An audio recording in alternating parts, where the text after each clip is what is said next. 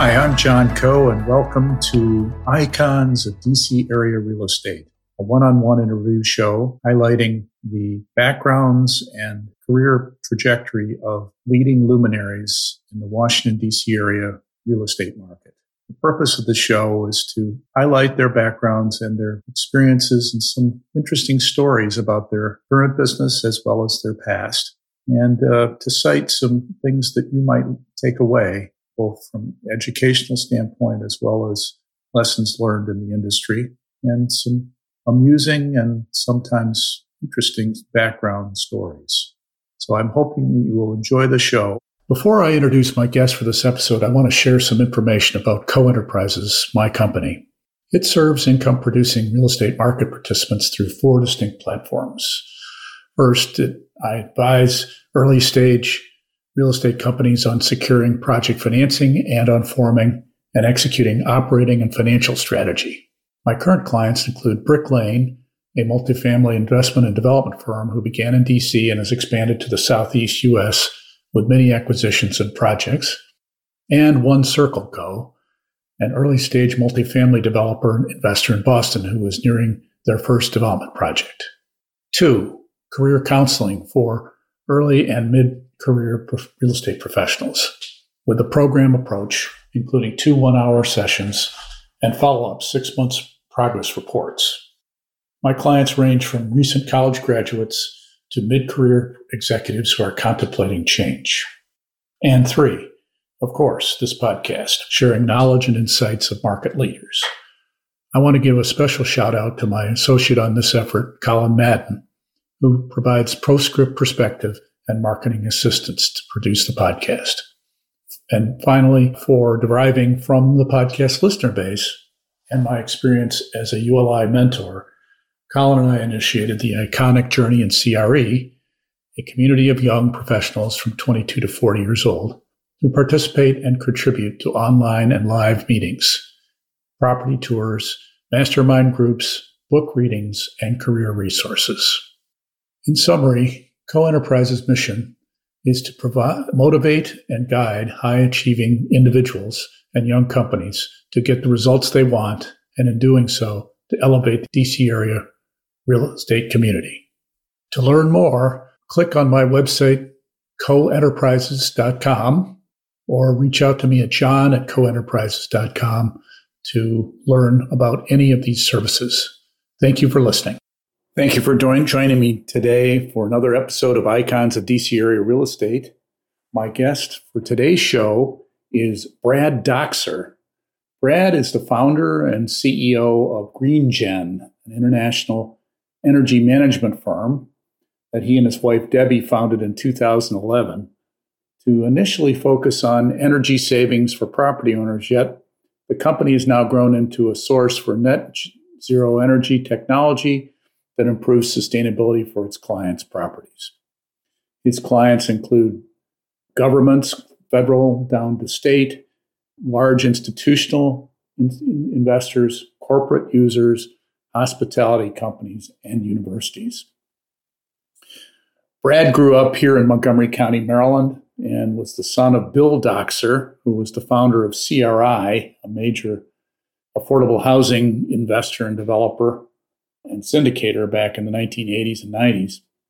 Brad was inspired by his dad to join the industry after attending Harvard College and then subsequently Harvard Business School, then worked for some of the leading firms in our industry, including JMB Realty in Chicago, Starwood Capital in Asia, overseas, and then coming back to DC working for McFarland Partners prior to the global financial crisis. When that hit, Brad was inspired to look, instead of on the top line of income, he decided to look at the expense side and said, how do we save money for owners? And that's how he got into the energy business. So that's how the evolution of his company started at that point. And he started it up in 2011 and started calling his large Rolodex of institutional clients saying, how can I help you save money for your bottom line?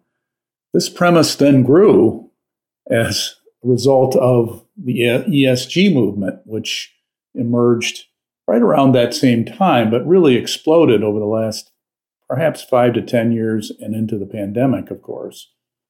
So basically, the industry came to him, and his firm has grown significantly since then. During the pandemic, he's been hiring steadily, growing his firm around the country in almost every continent where there's energy savings needed: Asia, Europe, and North America, of course. So the opportunity that climate change and renewable energy offered value creation for companies became really evident. So without further ado, please listen to my wide-ranging conversation with Brad Dockser. So Brad Dockser, welcome to Icons of DC Area Real Estate. Thank you for joining me today. John, thanks for having me.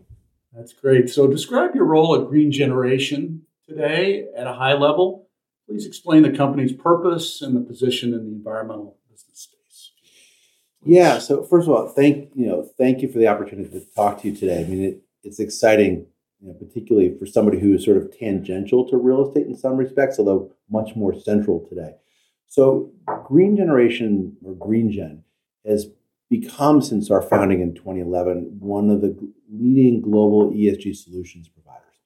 And what that means is we're helping primarily real estate investors and private equity firms, but some governments around the world, essentially transition to this low carbon future. And that means thinking about the real estate, thinking about not just the strategic element, what should they do, but particularly helping them actually do it, actually helping them execute. Whether it's a decarbonization plan or an energy plan, we're really helping them execute in a manner that not only drives a financial return, but also at the same time drives a climate return. And one of the things that we believe in wholeheartedly is the idea that you can achieve both at the same time. And so the team today is lots of engineers, mechanical, lighting and environmental, project managers and analysts that sit in the Americas, that sit in Europe, that sit in Asia, where we're helping large firms, regional firms, essentially execute against their climate ambition, because climate and ESG have become a fundamental, not just risk, but value opportunity for investors around the world as they look into the future. And really, in a sense, as our purpose more than anything else is to help people transition, but help them understand that it's not just about the cost. If they do this right, we're basically helping them understand how they can increase the value of their assets and their business, but at the same time achieve decarbonization and help make progress. So it's really important to us to help people and really demonstrate that it's a false choice to choose between financial or climate, that you can do it both at the same time. That's great. And what's your specific role in that process? Well, I founded the business in 2011 with my wife, Debbie, who I'd met at J&B Realty out of school, and a third partner, Rick Sandoval, who had come out of Wharton and had worked with me at a prior company. So the three of us basically founded in 2011. I was and remain the CEO, basically guiding both the strategy of the company, its overall plan, and really the execution. And I suppose sort of, the leading interaction with our clients around the world. That's great. So let's discuss your origins and education a little bit, if we could, Brad. Sure. I understand you grew up in Chevy Chase, Maryland, and your dad was Bill Dockser, the founder of CRI and Cremie May, significant multifamily investor and one of the pioneers of the CMBS industry. He was quite an entrepreneur. What was it like growing up as his son? Wow, it's interesting because I think there's so much of your parents that are sort of just basically integrated into who you are, and that question sort of causes me to sort of disentangle it and think a little bit more about it. So we moved to DC when I was 7 years old from Boston. My father was the housing commissioner at HUD during the Nixon administration, really in the heyday of affordable housing. So he actually worked for Mitt Romney's father, George, who was the HUD secretary at the time. And in his capacity as the housing commissioner, really resurrected the Section 8 program that had existed for decades before, but really had not had much activity. There was also the below market interest rate, the 176D3 program. And these programs were catalytic in terms of creating affordable housing across the country. They created millions of units that were either subsidized by lower interest rates. They acted with housing voucher programs, which was a hallmark of the Section 8 program. And it was really instrumental, coming out of, what today I think we think of as a fairly centrist sort of Republican administration, who recognized that affordable housing was just key to, the economic vitality of the United States. So my father spent 4 years in government. When he left government in 1972, he spent 2 years as the president of Coffin & Broad. We're working for Eli Broad at Coffin & Broad in the asset management group. And when he was faced with an opportunity to either move to Los Angeles to join Coffin & Broad there, which was their headquarters, or stay in Washington, he made the decision to found CRI in 1974. And over that For time, listeners, could you give a background who Coffin & Broad was and is? Well, Coffin & Broad was the largest developer and builder of single-family single-family housing in the United States for a long time. They were also the largest in France for many years. Mm-hmm. Eli Broad was a magnificent entrepreneur, a magnificent philanthropist, and really central to the Southern California cultural scene. Built a museum, contributed his art collection to it, and was, a guiding light in the cultural scene of Los Angeles for many years before his passing. Mm-hmm. And, when my father worked for him, I think, my father had the opportunity to, see great leadership in Secretary Romney at HUD, great leadership and lessons working for Eli. And ultimately, he made the decision not to join Eli in California. We had literally nearly sold our house in Washington at that point, and we had to untangle that. I was enrolled in school in Los Angeles. We had to untangle that. And my father founded CRI in 1974, essentially to be and to become what was then the largest developer and owner of affordable housing in the United States. So what brought him to D.C. then? It was HUD. So we were in Boston. My father was an attorney. And if you recall, in the mid-'60s, Massachusetts had the Boston Strangler case. And so the Boston Strangler was essentially took 100% of the resources of the Attorney General's office. The Attorney General at the time was a gentleman by the name of Ed Brooke. Ed Brooke was an African-American Republican Attorney General. Yeah. He was elected to the U.S. Senate in 1967, and my father had been seconded to the Attorney General's office because they ran out of lawyers because of the Strangler case. So every Boston law firm was asked to second lawyers. My father was at Choate Hall and Stewart. They seconded him at the time to the AG's office, and my father became very close to Brooke. And when Ed was elected to the U.S. Senate as a Black Republican from Massachusetts in the 1960s, he asked my father to join him in Washington. He had President Nixon place my father at HUD to essentially work with Senator Brooke because his main issue was affordable housing. Interesting. That's fascinating.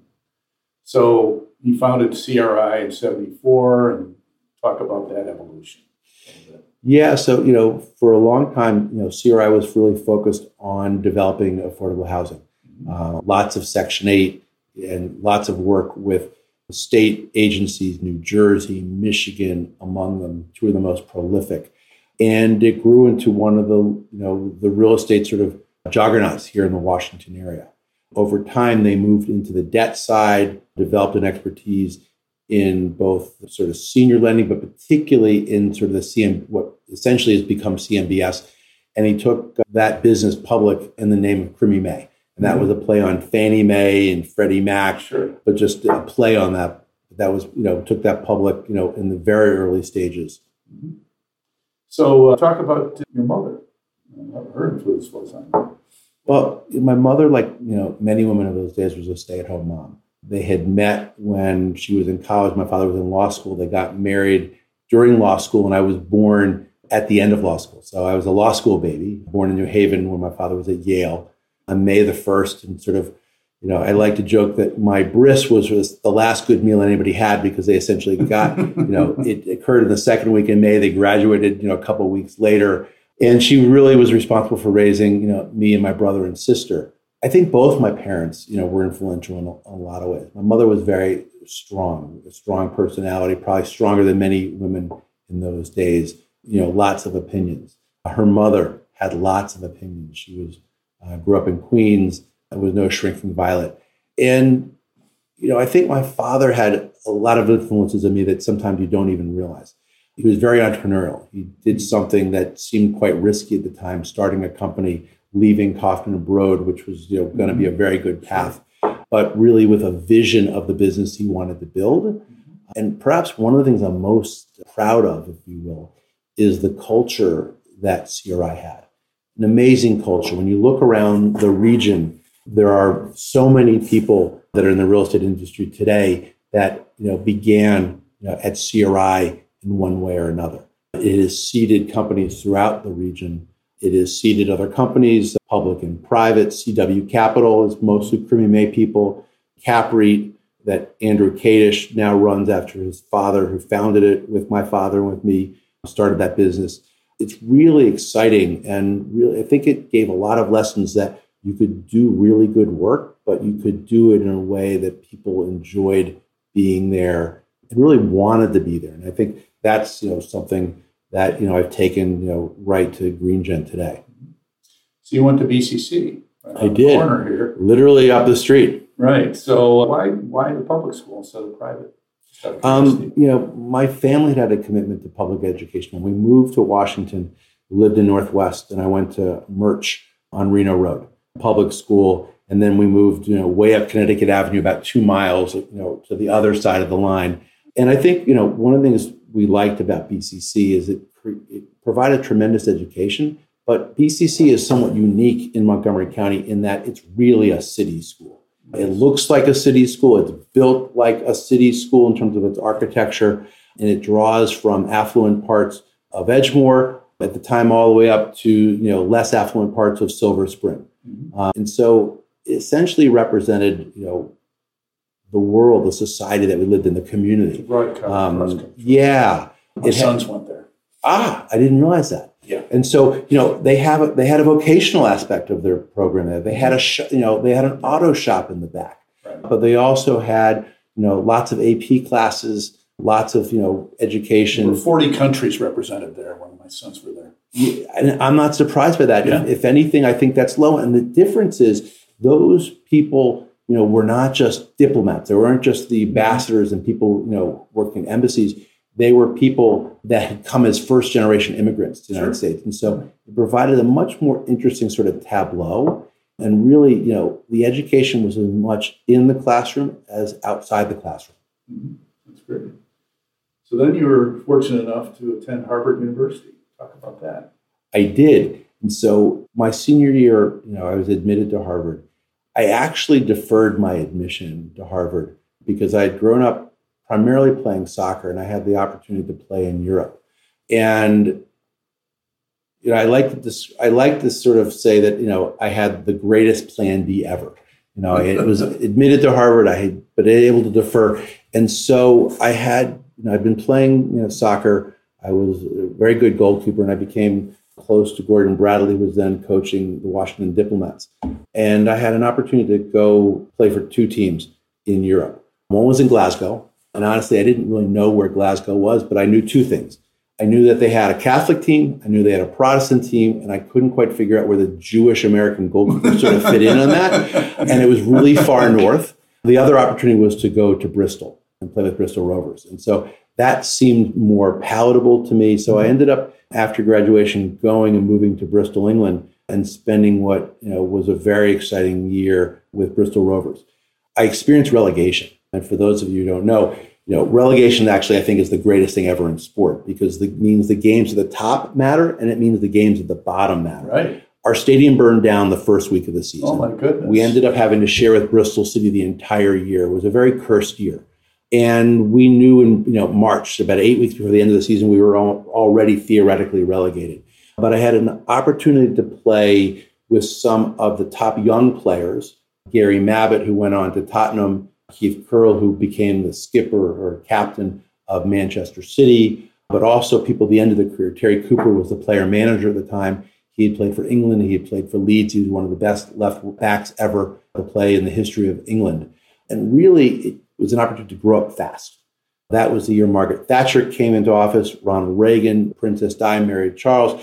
And so I was being asked to defend American politics. And were you the only American on the team? Oh, I was the only American by a mile. Probably, as far as I could tell, I was probably the only American in Bristol at the time. About a third of the team was Welsh, because Bristol's just over the bridge from Cardiff. We had Welsh internationals. We had someone who we signed from Newcastle early that year. It took me 6 months to even understand what he was saying because his accent was so foreign to me. But I also had what I like to call the best plan B in the history of the English League. Got relegated. I had been admitted to Harvard. No one on my team understood even what that was. Barely. The notion of university was quite foreign to them at the time. And so I left at the end of the season and entered Harvard in the fall of 1981, a little over a year from graduation. Did you play on the soccer team at Harvard? I did.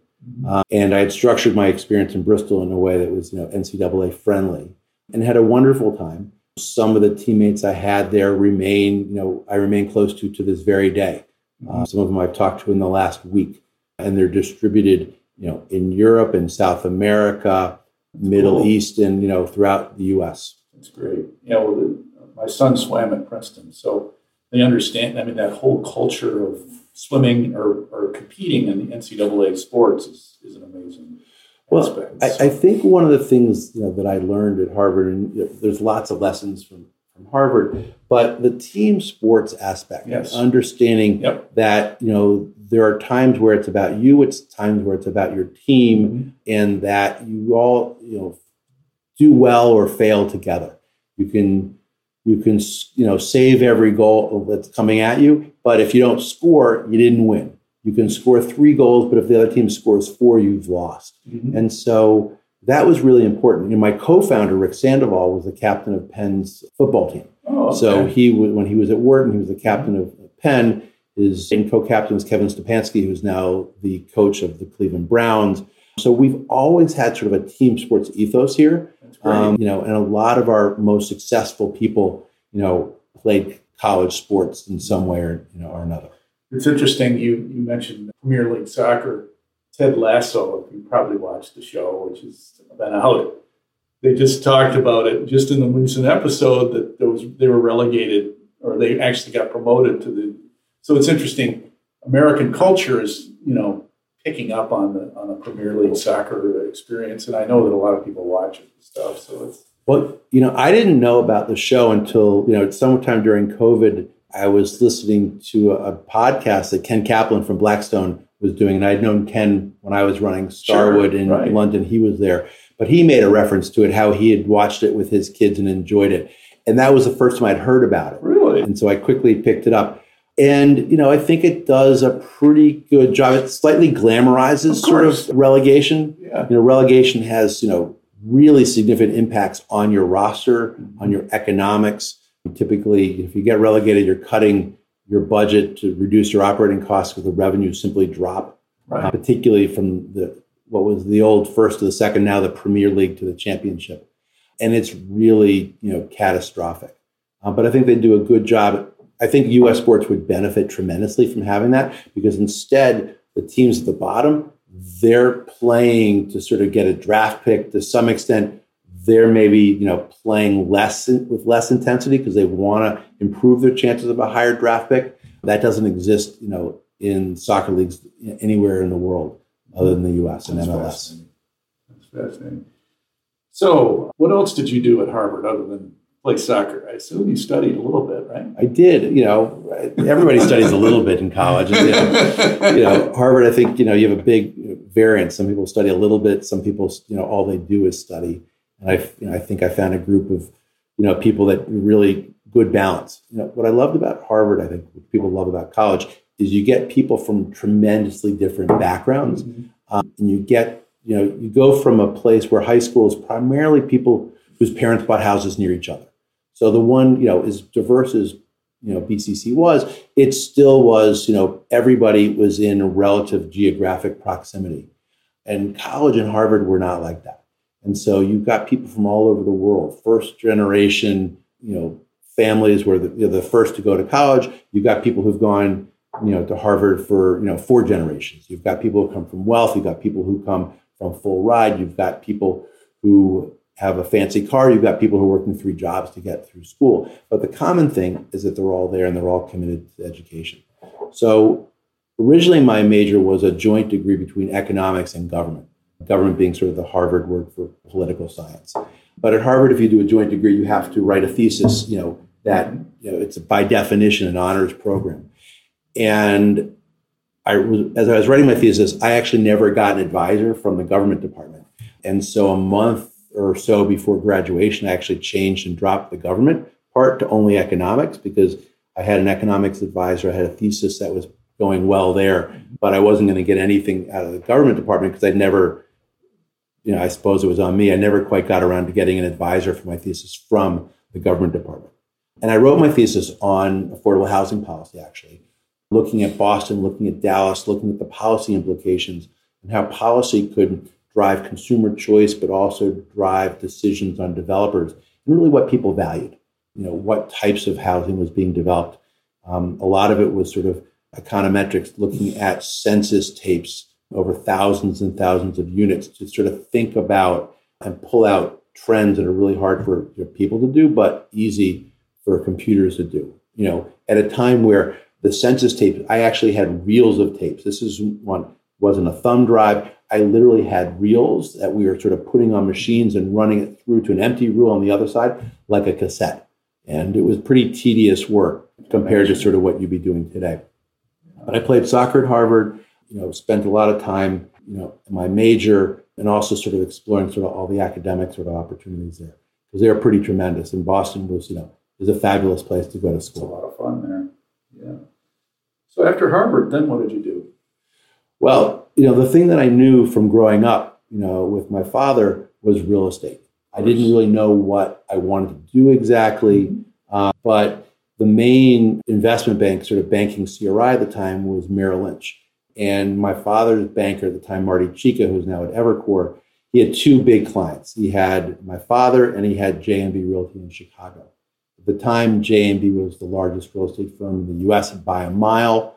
And so I interviewed with J&B and ultimately joined J&B after college. I'd never lived in Chicago. I didn't know anything about Chicago. The first night I actually ever slept there, I worked there. So I'd only gone for the day for interviews and to look for an apartment. But J&B was the most exciting real estate firm in the country at the time, in terms of raising money, in terms of buying things. The Carlyle funds, which were primarily retail, the institutional funds. It was an extraordinary place to learn. This was, of course, pre-1986, so this was the syndication era. Right? And those were the Carlyle funds. Right. So those the Carlyle funds were all focused on raising money from broker-dealers, right, where they were traveling around the country, relatively small tickets, but relatively speaking, lots of these relatively small tickets that aggregated into an awful lot of money. And so we were seeing, every type of deal, every asset class all over the country. The first deal I ever worked on was a multifamily deal in Southern California. And I ended up staying for 7 days at the Ritz-Carlton Laguna Niguel. And my reaction was, I love work. I'm staying in an extraordinary hotel. I ran into some of my father's friends. We're like, what are you doing here? They're on holiday. Oh, I'm here for work. And it was an extraordinary place to learn because, if you know the history of J&B, John Schreiber and John Krukel left J&B to start Blackstone. Barry Sternlicht joined in 1986 to start Starwood Capital. Mark Mogul was in the same class with Barry in 1986. He came out of Kellogg. He eventually moved to London and started Benson Elliott, which would become Pinebridge, Richard Lee. Everyone at Heitman over the age of 50 is ex-J&B because they bought the J&B institutional business. And they were all attorneys. Dozens of firms. The original that have gone partners on. were all attorneys. Like Neil Bloom was an attorney. Judd Malkin was not. I believe Bob Judelson, who was only there for a brief period of time and then left to start Balcor, was. Interesting parallel between J&B and JBG here in Washington. Similar, except JBG was very local, development oriented, but the orientation of the company seemed very similar in the orientation. What's your thought about that? Yeah, I think there are a lot of parallels. I think that, again, as you said, both sort of attorneys, both people sort of looking at this to some extent, working for others and saying, let's form a partnership to do this together. And, the success of JMB more than anything else was the people. Right. Pretty extraordinary people, that were there at that time. And that's not just the sort of the top people, it's the next tier down, and much of our business today is really coming off the roots of JMB and then Starwood, which I joined, later on. That's great. So you were in acquisitions for them or investment analysis? Yeah, basically, they called it the acquisition group. The senior guys were called Godfathers, so they were the deal sponsors. That would be, obviously, Neil Bloom. It would be Michael Herzberg, who went on to Ferguson Partners. It would be Bruce Duncan, who went on to First Industrial REIT. John Schreiber, who went on to Blackstone. Right. Those so deal makers. Yeah. Got it. Interesting. That's cool. And we were running hard. And you were in Chicago the whole time? Chicago the entire time. On the 39th floor of the Hancock building, which is where the office was. In 1989, it was 91, I guess it was. I met George Karras, who was running the office here at the time. Well, he was running with my wife. So George was in Chicago. He moved to Washington, which is where he was from, and he ran the office here with Eric Magenthal, who is now at Walton Street. Eric moved back to Chicago. My wife, Debbie, moved here when we got married in 1989 and ran the office with George. George and his wife, Susan, who's now at JLL after the HFF acquisition, remaining, really good friends. Our kids grew up together. Our sons all went to college together. And again, I think that typifies sort of what was going on in those days. People like George, just people like Barry Sternlicht, these were all people that had an outsized influence, on their industry. Mm-hmm. Yeah. So after 2 years, you decided to go back to Harvard and get your MBA. Why did you do that? Well, I joined JMB, as sort of a 2-year analyst program, and they really had a good program. So John Kukral had left prior to me to go back to HBS. In my class of 5 analysts that joined in 1985, 3 of the 5 of us went back to HBS. And I think, the reason was I understood real estate at some basic level. There were so many things I didn't know. Harvard is notorious for basically being a liberal arts sort of education. So there's one accounting class, but it's not teaching you business. It's trying to teach you really more how to think and how to sort of basically take large amounts of information and synthesize them into sort of better decision making. So I felt I had a real sort of gap on the business side, which would be best addressed, by going back to HBS. And I was right. So did you focus on finance? Did you know that real estate was going to be your career at that point, even when you went back? I don't know if I knew for sure. It was, the thing I knew, and it's funny because Harvard then only had one real estate course. Bill Corvu taught it, and he forbid me from taking it because you know too much. You can't take the class. So he eventually, in my second year, had a half a class. He goes, you can take that, but I'm not letting you take the whole one. Because he had known my father from Boston. He knew of my history, from CRI and from JMB. And it's like, this is not a good use of your time. Interesting. But, I think that, Harvard, again, is really a generalist program. So, you don't come out with any specific major. It's hard to sort of go too deep in any one thing because the coursework doesn't allow you to go too deep in any one thing. The first year is set. You sit in with your same section. I sat next to Dave Schmeier, who's now the president of Salesforce. Next to him was Brendan Swords, who just left as the chairman and CEO of Wellington. And so, people who went on to really great careers. But the thing that was, I loved about HBS is that it took people from all sorts of different backgrounds: engineering, operations, manufacturing, military.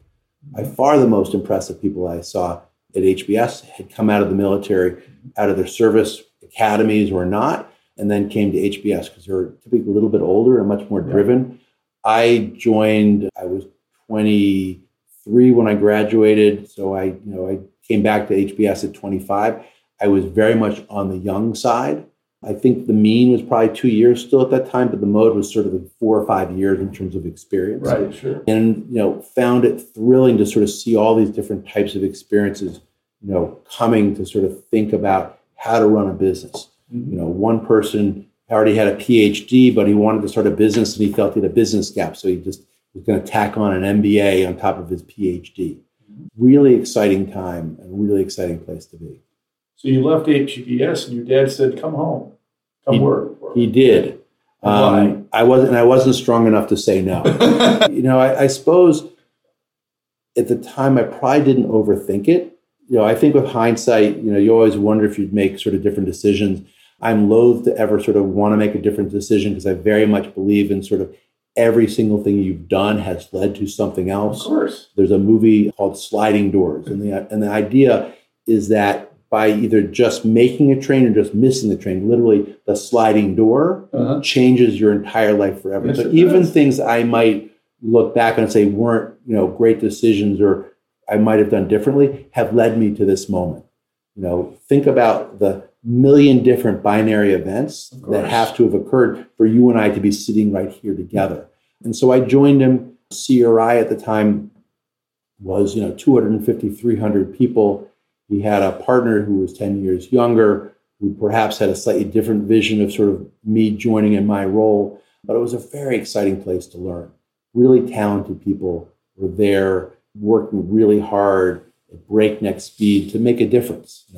They were, again, similar to the business that we've created today. They were really doing something that was, from a societal point of view, very important: affordable housing, giving people a place to live that was affordable, so they could raise their families and go on to economic prosperity. But at the same time, they were doing it in a way that really was fun, and people wanted to be that cultural aspect, which is so important to me today. So, what did you do while you were there? What was your role? Yeah, so I did a couple things. A lot of it was around strategic initiatives. So early on, I helped my father and CRI access capital from Asia. They had one investor at the time from Asia. We expanded that. There was a lot of capital, particularly coming from Japan at the time into U.S. real estate. The leasing companies, the construction companies were all looking for different toeholds in the U.S. So I spent a lot of time doing that. We then looked at our multifamily equity business and recognized in the early days there was a lot of transition from private to public. And so we created what has become CapREIT. Initially, the idea was that it was going to go public, but it got caught up in capital markets sort of changing almost overnight. So in the middle of the roadshow, to go public, the capital markets essentially closed. What year was that? That would have been 89, 92, 3. So this was around the REIT explosion time. Yeah, no, this was the REIT explosion, not around, it was. Okay. And so this was the earliest days of the UPREIT. So we had a series of our own assets, and then we were also getting third parties to contribute to an UPREIT structure. Sure. We were taking interest in the overall REIT, and capital markets closed. And they just closed overnight. Ultimately, about 6 weeks later, we did a transaction with Apollo where Apollo acquired all the interest in CapREIT and operated as a private company. But you kept it as an REIT structure. It was initially as a private REIT structure, right. but private. Big distinction, private, not public. Sure, got it. Okay. And so really, most of the time was on strategy. I had agreed to basically help take that company public, and then turns out it was private. I was the acting CFO at the time, but I had also understood that I did not want to be the CFO of a REIT. And so my agreement was to get it to the capital event, and then I would exit at that point. So then you went overseas, apparently, right, to Asia. Well, I'd always loved the work that CRI was doing in Asia. I just thought there was a really interesting opportunity. Instead of capital from Asia inbound to the U.S., there was an opportunity around capital from the U.S. into Asia.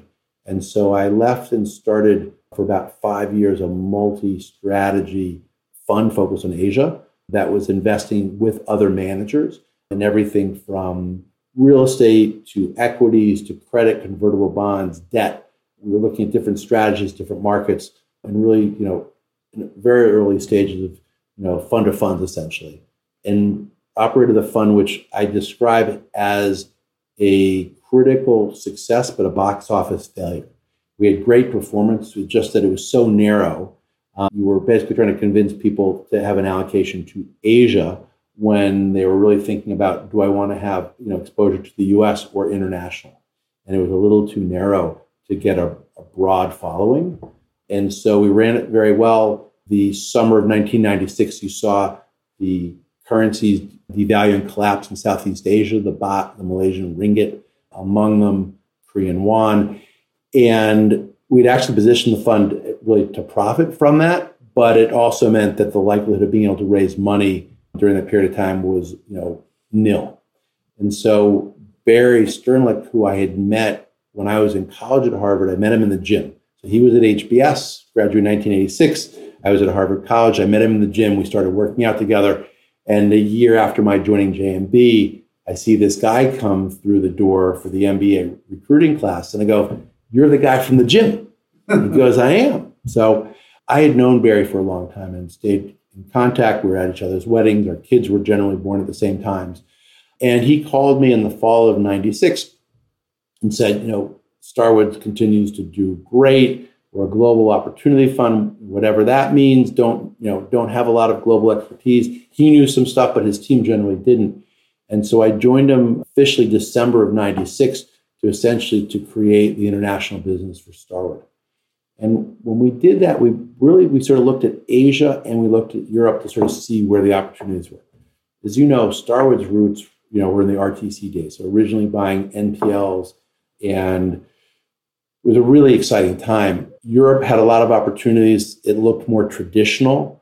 Asia had a lot of opportunities, and a lot of it included NPLs that had come out of this, currency crisis. And so we decided to start in early 1997 in Asia because the NPL market was very similar to the roots that Starwood had from its origins. And so the first investments we did there, we were buying distressed buildings in Japan. Partner there was Nomura Real Estate and Development, NRED, which continues to this day to be a leading developer there. We also took control of a very interesting company called Sansiri in Thailand. Sansiri at the time was a listed company with an equity market cap of $2 million. And so we were able to invest $1 million essentially to control half the company. I joined the board as the vice chairman. Sansiri had 200 people, the top 20 of which 19 were educated in the United States with master's degrees. And we used Sansiri platform to help us underwrite the NPLs we were buying in Thailand. The FRA, Financial Restructuring Agency, looked like the RTC. And it was a really exciting time because there really were only 6 groups that were buying all the NPLs. And that included GMAC, that included Mesref, Morgan Stanley, Sonny Kalsi, now at Bental Greenup, was running it at the time. Lehman Brothers, Brian Prince was running it at the time. And the 6 of us were running around buying all these NPLs. Where were you living at the time? I was living primarily courtesy of United Airlines. So I was, we never moved the family. We never moved the family from Washington to Greenwich, which is where Starwood Capital was at the time. Right. We didn't move to Asia, but I was going there essentially every month for 10, 12 days. So back and forth, just, a constant swing, but moving very quickly. Debbie will tell you that we probably applied to 7 different international schools during my, nearly decade, time at Starwood, and we never ended up moving. And so just lots of travel. And I put a team in place. I had people in Thailand. I had people in Hong Kong. I had people in Japan. And it's interesting because we look back and our call on Sansiri, was right. Because today, the CEO of Sansiri is the favorite to become the prime minister of Thailand when they held the election in early May. And I was there just about 2 weeks ago meeting with the Sansiri team. They're now 200 people when we were involved with them. They're over 4,000 people today. They're the leading developer of residential real estate in Thailand. They own the Standard Hotel in Bangkok, the Standard Hotel in Ho Hin. They own 25% of the Standard Hotel company because my analyst at the time, Amar Lavani, went on to acquire the management company Standard and has grown that business. And Sansiri and Seta, who's the CEO, has been investing in the company and they've grown together very well. What lessons did you learn culturally doing business over there? Oh boy, lots of questions, lots of lessons. We took something that looks sort of simple, real estate. I knew real estate, I knew how that worked, but you add on top of it changes and differences in currency, tax, customs, how people work. I tell the story all the time. So I spent 4 years building up the Starwood business in Asia. I put a team in place. I got Ken Moncasey to come in as the managing director for Asia. Ken has a long storied career in real estate. He's up in Boston, now running a family office called Kingbird for a leading family out of Puerto Rico. And then I went to Europe. And I remember very well, I was negotiating a joint venture agreement with a partner in Germany, DIC, Deutsche Immobilienchancen, which is now KKR's partner in Germany, and a public company called 80s, which was listed in Milan. Munich Reinsurance was a 25% investor there. And I'm doing these both at the same time. The German agreement, the German partner basically said, we're going to negotiate control provisions. It should take us a week. And so we sat in the lawyer's office in Berlin, and we showed up at 9 o'clock. We left at 5 o'clock, Monday through Friday. What can I make you do? What can you make me do? What do we have to agree on? And then the joint venture in Italy, we literally sort of wrote it on a piece of paper. We signed it in the back of a boat at 5 o'clock in the morning after 6 days sort of in the south of France. One was an agreement that was so good you'd never have to look at it again. The other was honestly so completely worthless. The Germans started right on time. Meticulous. The Italians basically, you'd get there, they'd show up. We need to go have a coffee. Yeah. So you'd go down to the canteen, have a coffee, work for 9 minutes. It's lunchtime. Yeah, exactly. Both were great partnerships. Both were great relationships, but they were very different. And understanding sort of how people worked. You don't write on the back of a business card in Japan. A business card is a very reverential thing, how you deliver the business card. And so, there was the business of doing business. And I think that, has held me really in good stead because, the business we have today is really a global business. The difference between the Thai and the Japanese way of doing business. Was there a difference there? Yeah, certainly in our experience, the relationships in the companies and the partners in Japan were more corporate. The relationship in Thailand was very family. It was two families, that ran the business. It was very different. It was, Thailand was much more informal, much more direct. There's a lot of opaqueness associated with doing business in Japan. Yeah, that's interesting. So you learned a lot about international culture, it sounds like. Every day was, listen, every day you want to learn something. Some days the lessons are big, some days the lessons are small, but every day you should be learning. And I'm assuming that, I'm jumping ahead, but I'm assuming that's helped you in what you're doing now as well, those experiences. Those are the lessons that are basically foundational to the business we have today. That's great. So then you joined, I don't know why you left Starwood, but you did. Well, actually, it's pretty simple.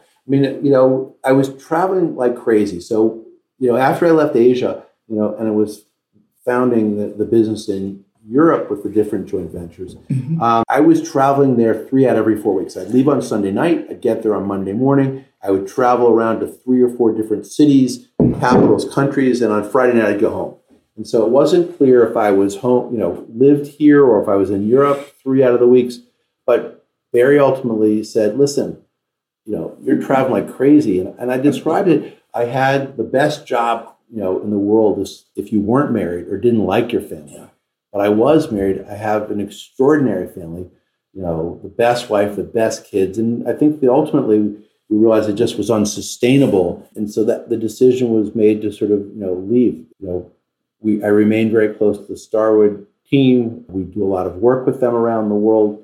Barry is one of the investors in our business here. But I think, probably Barry recognized that, if I didn't stop, working for Starwood, then, I wasn't going to have a family to come back to. And he travels as much still than you did then, probably. I don't know anybody who travels more.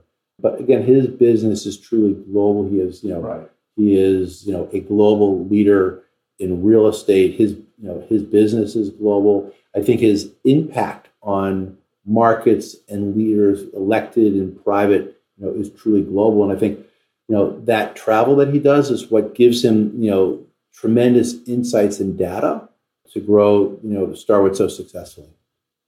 I mean, he and Sam Zell, as far as I'm concerned, are the number one real estate investors in the world, in my opinion. So. I think there's lots of people who, offer up a lot of names. Certainly, Barry and Sam, who've known each other for a very long time, going back to Chicago days, are two of those names. And certainly, there might be other names to add to the list, but I certainly wouldn't argue, those are among the most prominent. Absolutely. So then you joined the Farland Partners Group. So tell me about that affiliation. Yeah, so I'd known Victor a very long time, back to when he was at GE Capital, and some of the work he was doing around housing that coincided with CRI and my father. And, one thing about Victor is very aspirational. And so he had successfully raised a lot of money from CalPERS on a separate account basis. Eventually, he raised another fund, which was multi-investor, but it was led by CalSTRS. And he needed somebody to run the Washington business, because Washington was sort of integral to his business plan. And so after a lot of back and forth, I agreed to join him. It coincided with them, having access to lots of capital. Washington is one of the four key markets that he was focused on, in addition to New York, San Francisco, and Los Angeles. And the team here was, more than 10 people very, very quickly. And he was deeply aspirational.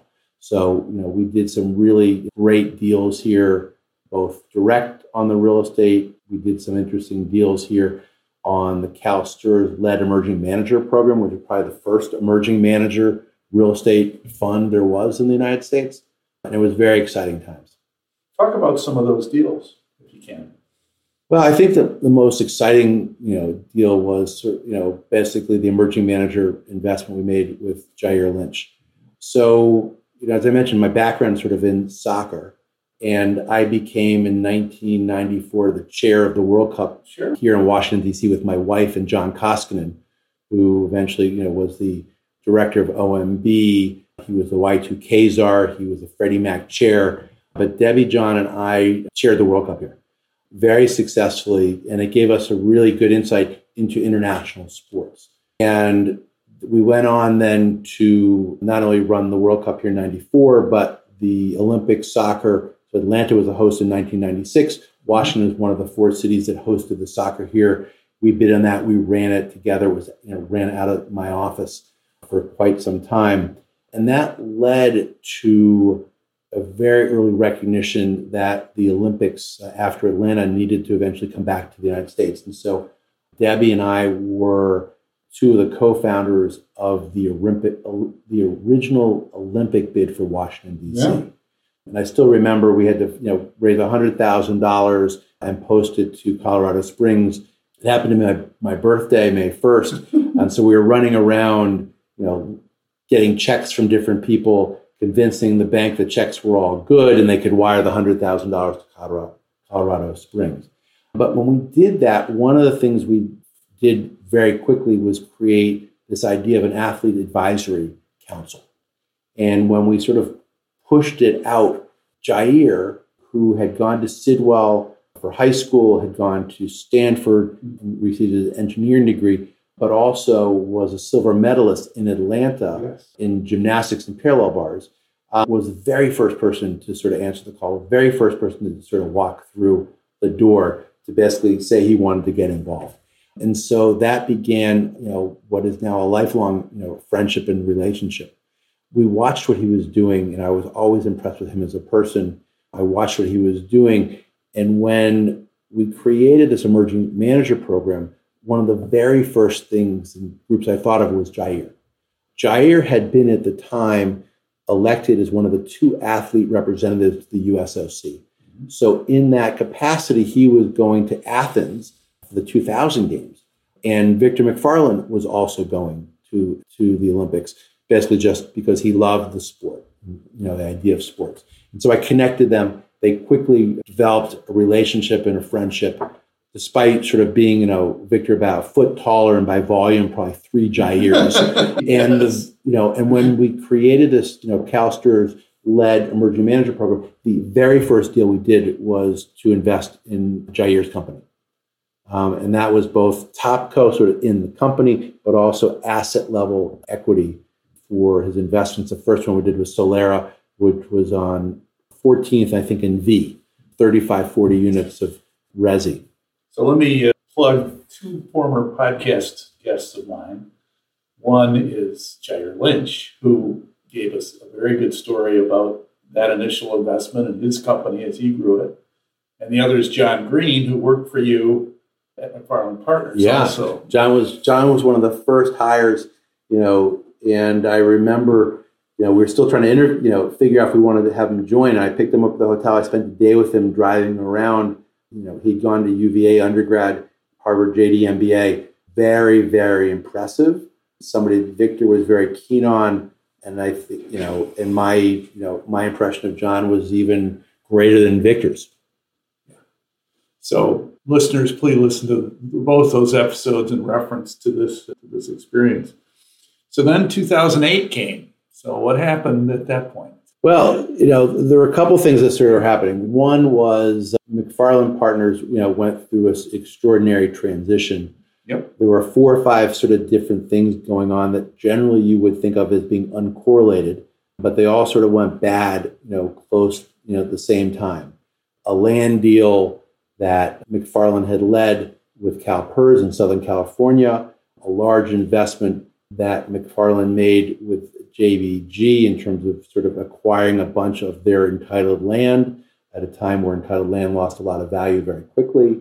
Victor had acquired control of DC United, but was unable to get a stadium deal done and a few other sort of similar things. And so the business of McFarland Partners on a go-forward basis clearly wasn't going to be acquisitions and raising lots of new capital. And so I agreed with Victor to leave because my goal had been to grow the business, and growth wasn't going to be part of the business plan in the short term. Mm-hmm. And I was doing a couple of different things at the time. I was helping a local developer run and sort of strategize about their business. I was helping some entrepreneurs think about energy as a potential driver of real estate value. And ultimately, with the financial crisis, our business historically had been very simple. It was always about top line. It was about rents. It was about lease up, about market. And that collapsed very quickly. And we began to look at the bottom half of the income statement, a place that most real estate investors had never spent much time. And it turns out that energy was very big. It turned out it was controllable, which is interesting because it seems so obvious to us today. But at the time, it was not an obvious insight that expenses like energy could be controlled. And technology had become much more powerful. So there was a business case around the idea of integrating technology in the built environment, drive your OpEx down, your EBITDA, our funds from operation would go up, and you would get a co-benefit of climate, ESG, sustainability, the words we use today but didn't really use at the time. Was there one situation or occurrence or something you saw or read or heard or talked to that really triggered this, there's an opportunity here? Well, we saw the ability to actually, impact and lower your operating costs. Okay. But the idea was like, Debbie and I certainly were not thinking we wanted to start a business. But we went out to hire somebody. We really just found a lot of consultants who wanted to get paid to tell us what to do, but not actually implement or execute. Mm-hmm. We started asking our friends at other real estate firms and private equity firms, who's your go-to? They didn't have anybody, which is extraordinary because they typically would have somebody for every category of spend. And, there's all these different firms out there that, buy my light, my window, my motor, my software, and they couldn't articulate a business case. They're like, oh, the payback is good. It's like, I can't put an adjective into a spreadsheet. It just doesn't work. Right. And so Debbie and I, and ultimately Rick Sandoval, recognized that there was a business opportunity here. I'm not sure we thought, a lot about how big it was or, what it would look like. We just knew there was a business opportunity. And so we founded GreenGen in 2011, really to focus on driving down, at the time, the primary thing was utility costs, electric, water, gas, and steam, in a manner that would improve the value of the asset. So this was before the environmental thrust to some extent, or was it part of that? I think it was probably before. There are, I want to be sensitive because there's plenty of people who've been doing this for decades, and would say that, this has been going on for much, long before 2011, but it wasn't something that sort of real estate and private equity investors were thinking a great deal about.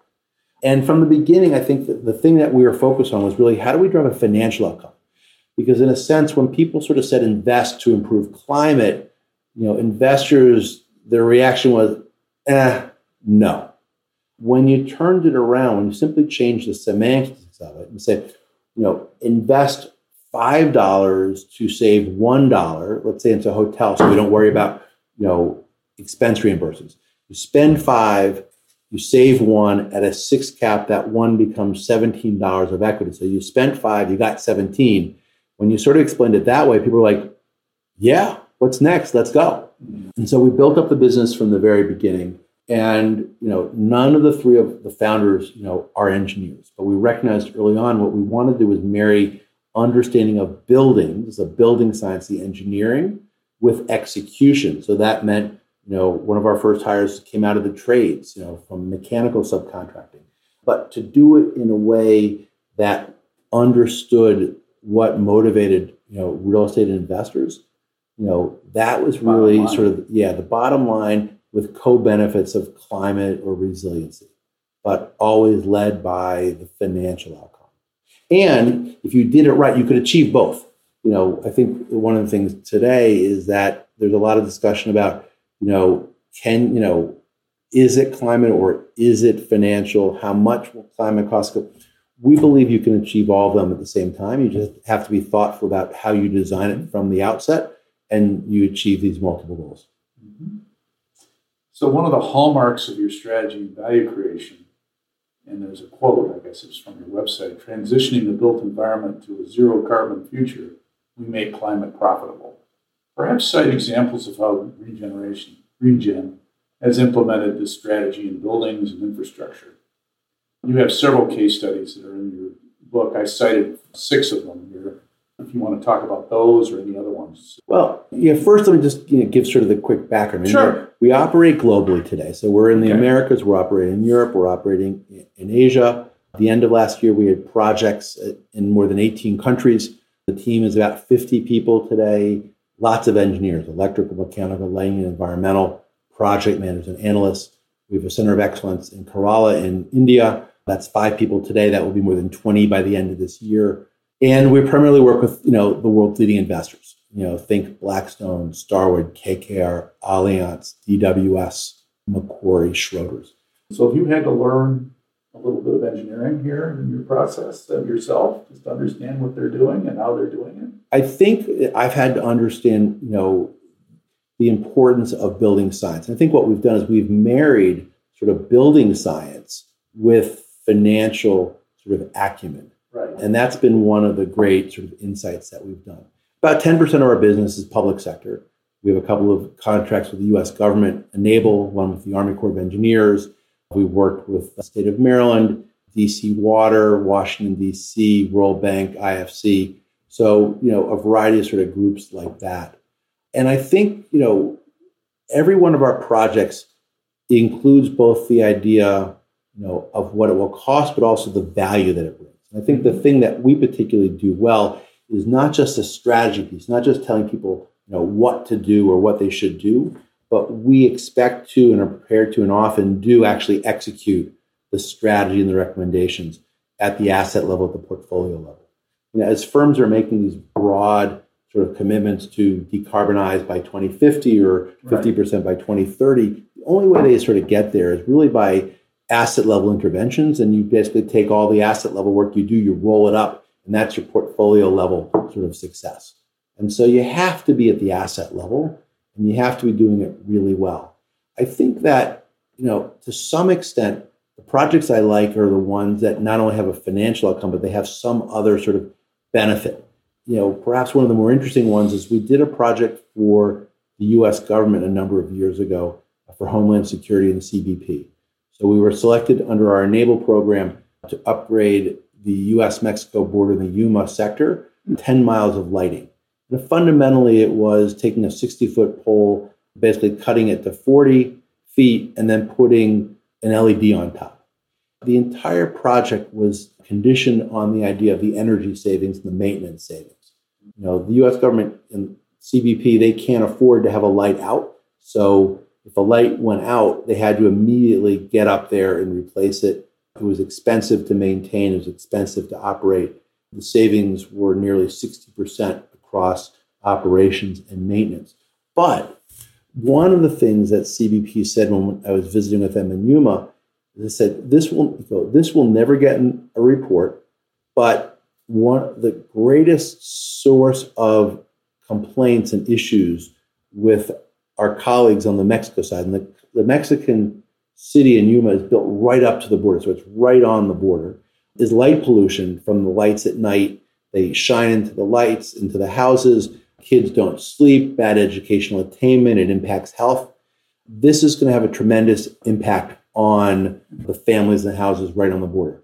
We're going to take credit for it. We're going to basically make sure they know that we were thinking about them. But it won't get in the report. It wasn't a savings. It wasn't a condition or a reason for the CBP to do the project. But they knew that this project that was financially motivated would have these co-benefits that would be very important, to the people who are living on the border, their health, their safety, their education.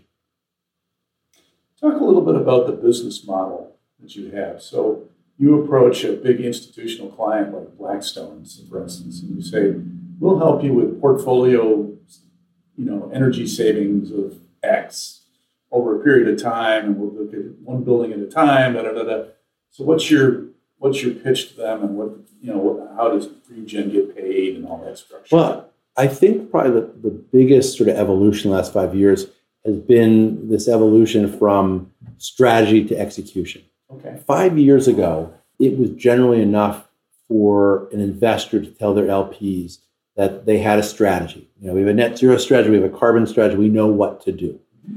And the LPs largely were satisfied. 5 years ago, the due diligence question, or the DDQ from a potential investor, was probably on ESG a singular question: do you have a strategy? And even if you didn't, you probably said you did. Most people did. Today, those DDQs are upwards of 100 pages on ESG. Wow. And so we've quickly moved from, do you have a strategy, do you know what to do, to are you doing it? And they want you to attach your GRESB submission. Are you doing TCFD? Are you a UNPRI or UNSDG signatory? You're speaking acronyms this whole world of acronyms, which really encompasses ESG today, there's tremendous knowledge in sort of what you're doing.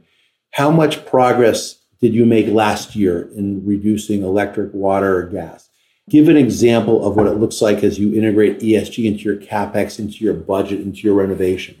And so the world is transitioning from the strategy to the tactical execution. And we sort of designed GreenGen to actually execute.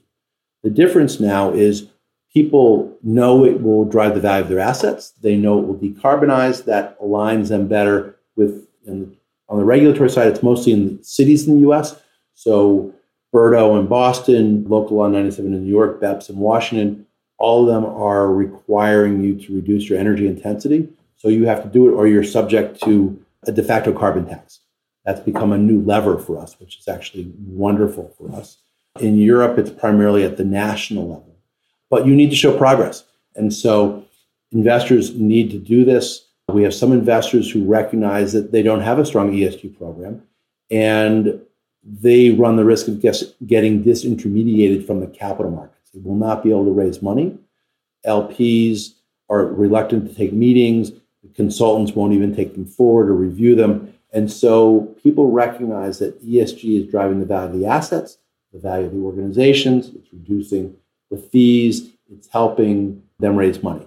And in part, that's because the world of two stakeholders, you've been involved in real estate for a long time. 10 years ago, I would have described this as a two-stakeholder industry. I own a building. John, you signed a lease. That's it.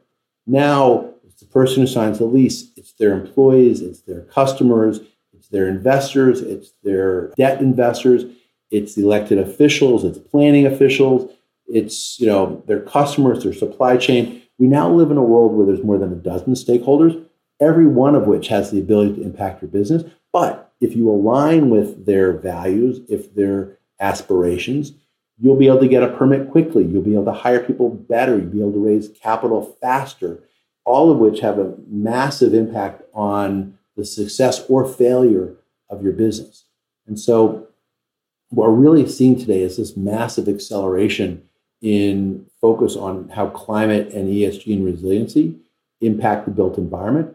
Our work is mostly in C&I, but we also have worked on pharmaceutical plants, manufacturing plants, breweries, cold storage. Everybody has a physical asset, needs to be focusing on this today. What about the data center industry? How are they managing their energy use? That's a tough one. Well, yeah, data centers has become a really interesting sort of investable asset class with a lot of our clients either doing them in their larger funds or raising dedicated funds or doing them sort of in an infrastructure fund, because I think data centers are often thought of as an infra asset. It's hard. I mean, there's a net zero data center owners alliance, but they're very energy intensive, and their success and failure is really on uptime and knowing that they have backup. So it's a lot about having better configuration of the racking. So where does the heat go? Can you repurpose the heat? Is there another use for it? Can you co-locate heat loving assets with data centers because they're heat generating? Can you use absorption chillers to basically convert the heat to energy or cooling? And so it's about more efficient equipment, but it's also about the source of power. It's about can you integrate more renewables? It is the primary driver of the renewable industry in Virginia because Northern Virginia represents the single largest concentration of data centers in the entire world. Right. But you've also seen data center owners and developers getting smarter about where they locate. So you've seen more and more data centers being located in the Nordics, further north, where they can basically take advantage of colder seawater to cool or cooler air. And people are much more sensitive to the cost of power where they're co-located. We're sitting here in Washington, D.C., which has 3 jurisdictions. They have Virginia, Maryland, and D.C. Each one has very different utility markets and energy markets. And that's not because the generating the power is different, but because the regulatory environments are quite different. So you have a significant capital markets background and a huge Rolodex, starting with your dad's influence, your Harvard MBA, your work in Asia and Europe, not to mention your relationships in corporate and real estate world. How do you leverage those relationships to build your platform? Well, to a great extent, that's sort of our entire business. We are entering our 12th year, just about to have our 12th anniversary. To this day, we have no dedicated marketing, no dedicated business development. We're very fortunate in that the vast majority of our business really comes from, either Harvard College or HBS. My wife went to Michigan, both of which are deeply overrepresented in the real estate and PE world. Go blue. And then also, J&B and Starwood. And, J&B really is the mothership, of the real estate opportunity world, either first or second generation sort of derivative funds. But the exciting thing is, what we ask for people is, to give us a chance. We know a lot of people, we get a lot of first meetings, and we're very clear with people. Because I know somebody in your organization or I know one of your board members, doesn't mean you have to meet with us a second time. It probably means that you had to meet with us once. If you like us, if you give us a chance, you'll work with us again. If you don't enjoy the experience, you will not. We don't call people. We don't, if somebody, in an organization says they don't want to work with us, we don't go around them and call, the board or the chair or the CEO. That's simply not our style.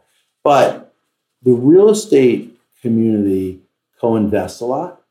The ESG director, the people running ESG at the major firms around the world cooperate and talk to each other a lot. So when somebody takes a position and asks their peers who they work with, they almost always get our name. And so we've won, major groups in the last couple of years, not because we called on them, but because they asked around who was good and who executed and delivered outcomes, and they got our name. And so That really drives our business. We tell everybody in the organization, everybody is in marketing because everyone here is very client facing. We don't have people sit back. Our guy in Italy talks to Blackstone all the time. Our guy in Paris talks to Schroders.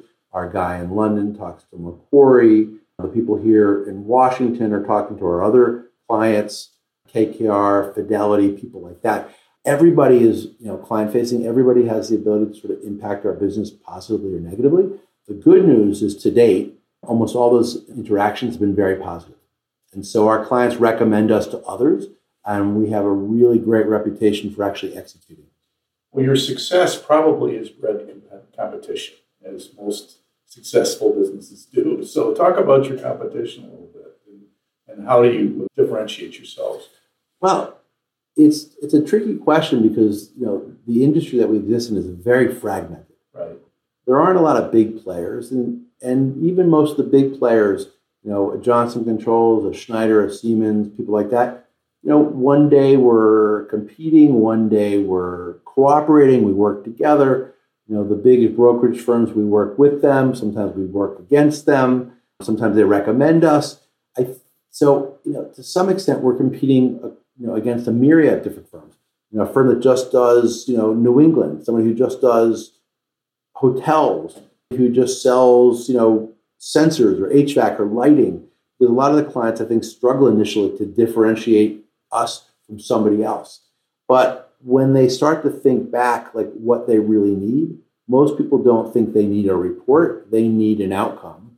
And the people that are in this space, it's a small subset of people who actually want to not just help you think about what to do, the strategy side, but actually execute it. And that's my point about earlier, how the world has transitioned from strategy to execution. We deliver outcomes. We don't deliver reports. Reports are a means to the end. We deliver an outcome, which is typically financial with, perhaps a reduction in greenhouse gases, but some combination of the two. And we work quickly. We understand our clients. If a 3-year hold, we have 2 years to do everything we're going to do to get it in the trailing 12 months cash flow. So when they have a capital event, a sale, a refi, or merger, it is now they're getting value for it. Are you in the compliance business, like the ESGs of the world, that kind of thing? Or are you primarily focused on helping people from the high level strategically? So, for instance, I was a lender for many, many years. Every deal had a report.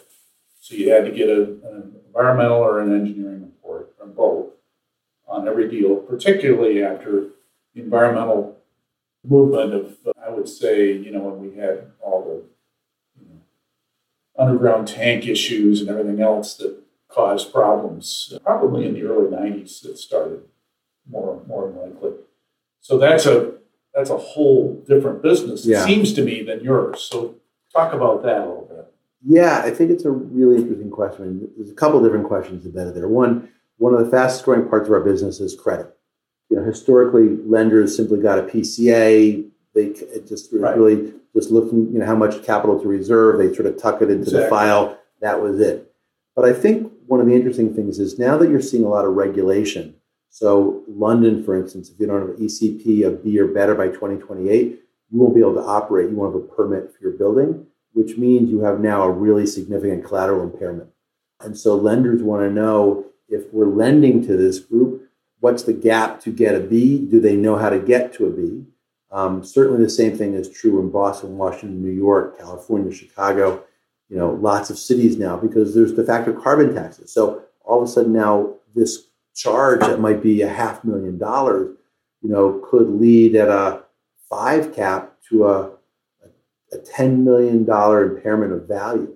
And so ESG and climate have the ability to sort of impact the collateral value, which in turn impacts the loan to value ratio for lenders, which is something they're really focused on. And they really don't know, what that gap looks like. So we're seeing more and more interest from some of our equity clients who also have a credit business to engage us on the credit business to understand what that gap looks like, but also to give some guidance to their borrowers so that they have, simply better assets that they're lending against.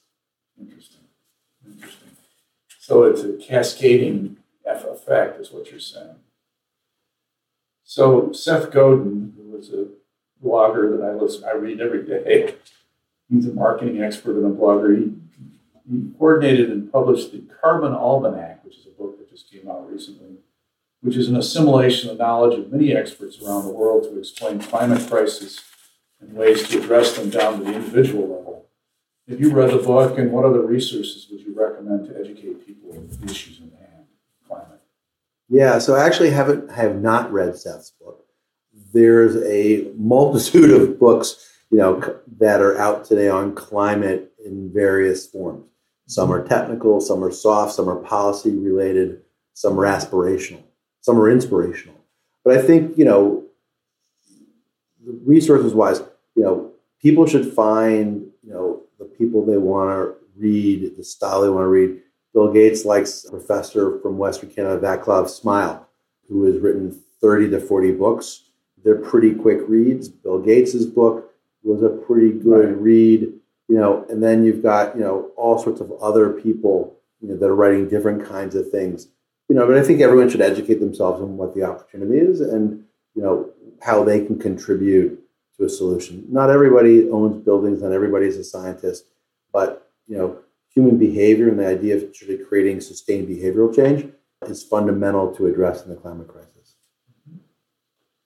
Very recently, another blogger and podcast host, Shane Parrish, interviewed Nathan Myhrvold, who was the CTO of Microsoft originally, and who founded Intellectual Ventures, a think tank and innovator in energy patents. He questions the viability of zero carbon emissions as the long-term solution to climate change, which I have a long quote here, which I assume you've read. I have. What's your reaction to his statement? And even if we stop emitting carbon altogether, the problem is still accelerating, apparently. He goes on to say that with geoengineering, with carbon dioxide removal and solar radiation management, two technologies he's working on with others to create, are you involved in any of this research and technologies? So I'll take the first. Actually, I think, his quote and his perspective is completely misguided. Because if you follow the logic, that, no matter what you do going forward, there's already so much carbon in the air and it's going to be there, for 100 years with a, multi-100-year half-life, would lead most people to just do nothing. The problem's too big, my impact doesn't make a difference. And I just think that, that's a terrible perspective.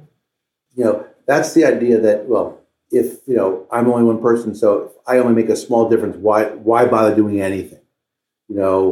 There's, there might be better solar next year, so I'm not going to do anything this year. I'm going to wait to see if it gets better. That's a common mentality. And that's just wrong. We do what we can today. We do more tomorrow. The efficiency goes up. I mean, to a great extent, this is the Bill Gates versus Jigar Shah, battle. Bill Gates generally believes, including geoengineering, and other technologies, including, basically solar radiation management and small nuclear, that we don't have the right technologies.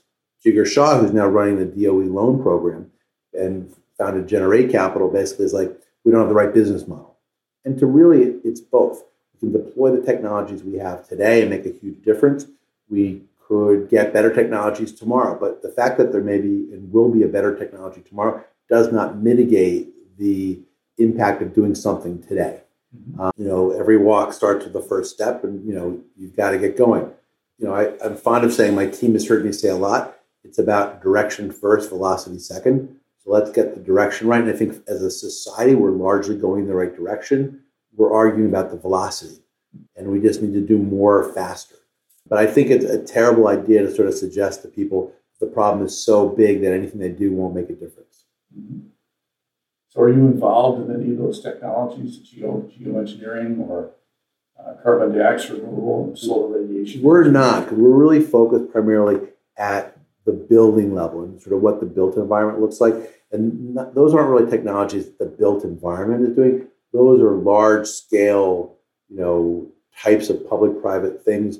And solar radiation is essentially getting large scale mirrors to reflect.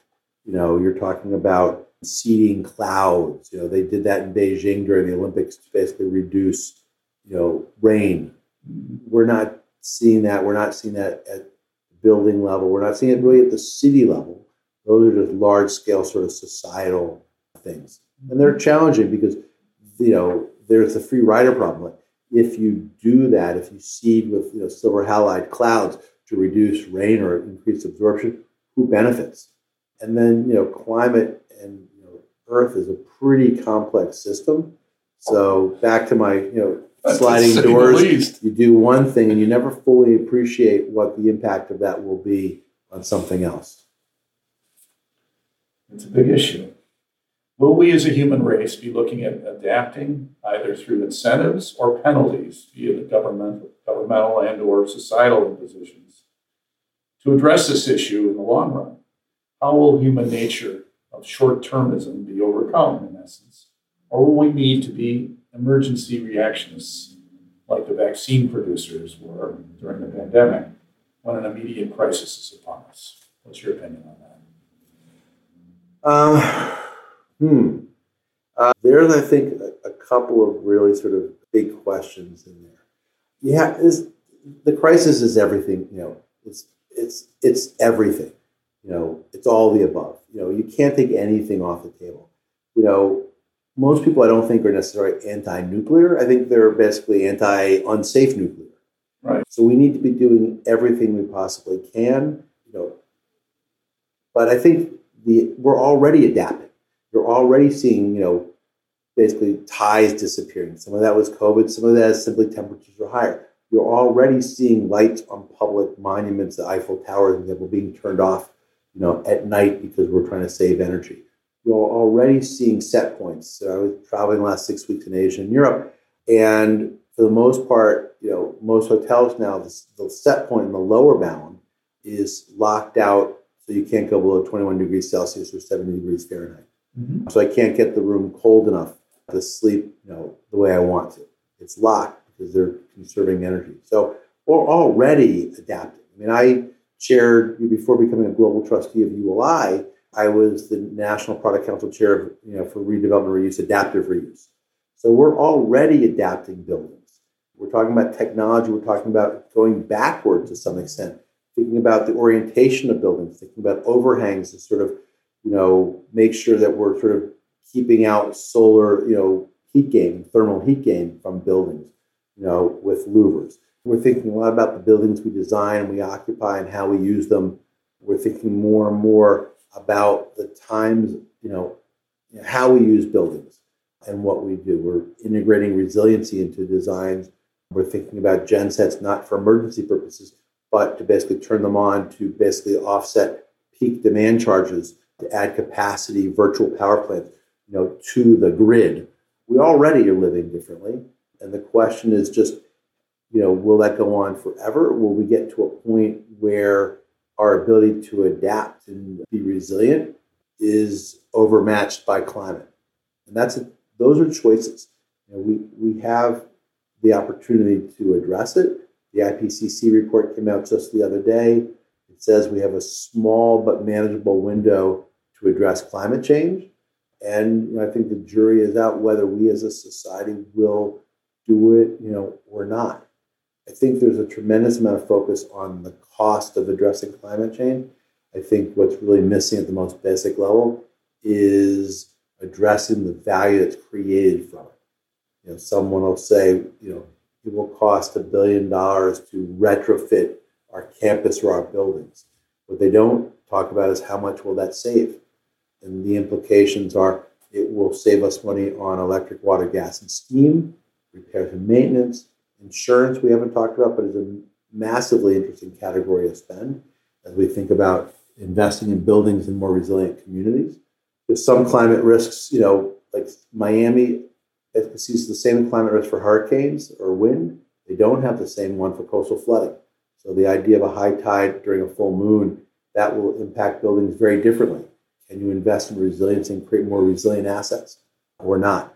These are choices that we make, but I think there's a clear business case for investing in all these things. Have you sat with property and casualty insurers to talk about, what opportunities there are to, with your efforts? Yeah, so as the global trustee of ULI, but also sitting on the global sustainability board at ULI, we convened just last month a meeting that included the owners, 3I, the Insurance Information Institute, property and casualty companies, and former and current FEMA officials into a conversation about insurance and resiliency at the asset level and at the city level.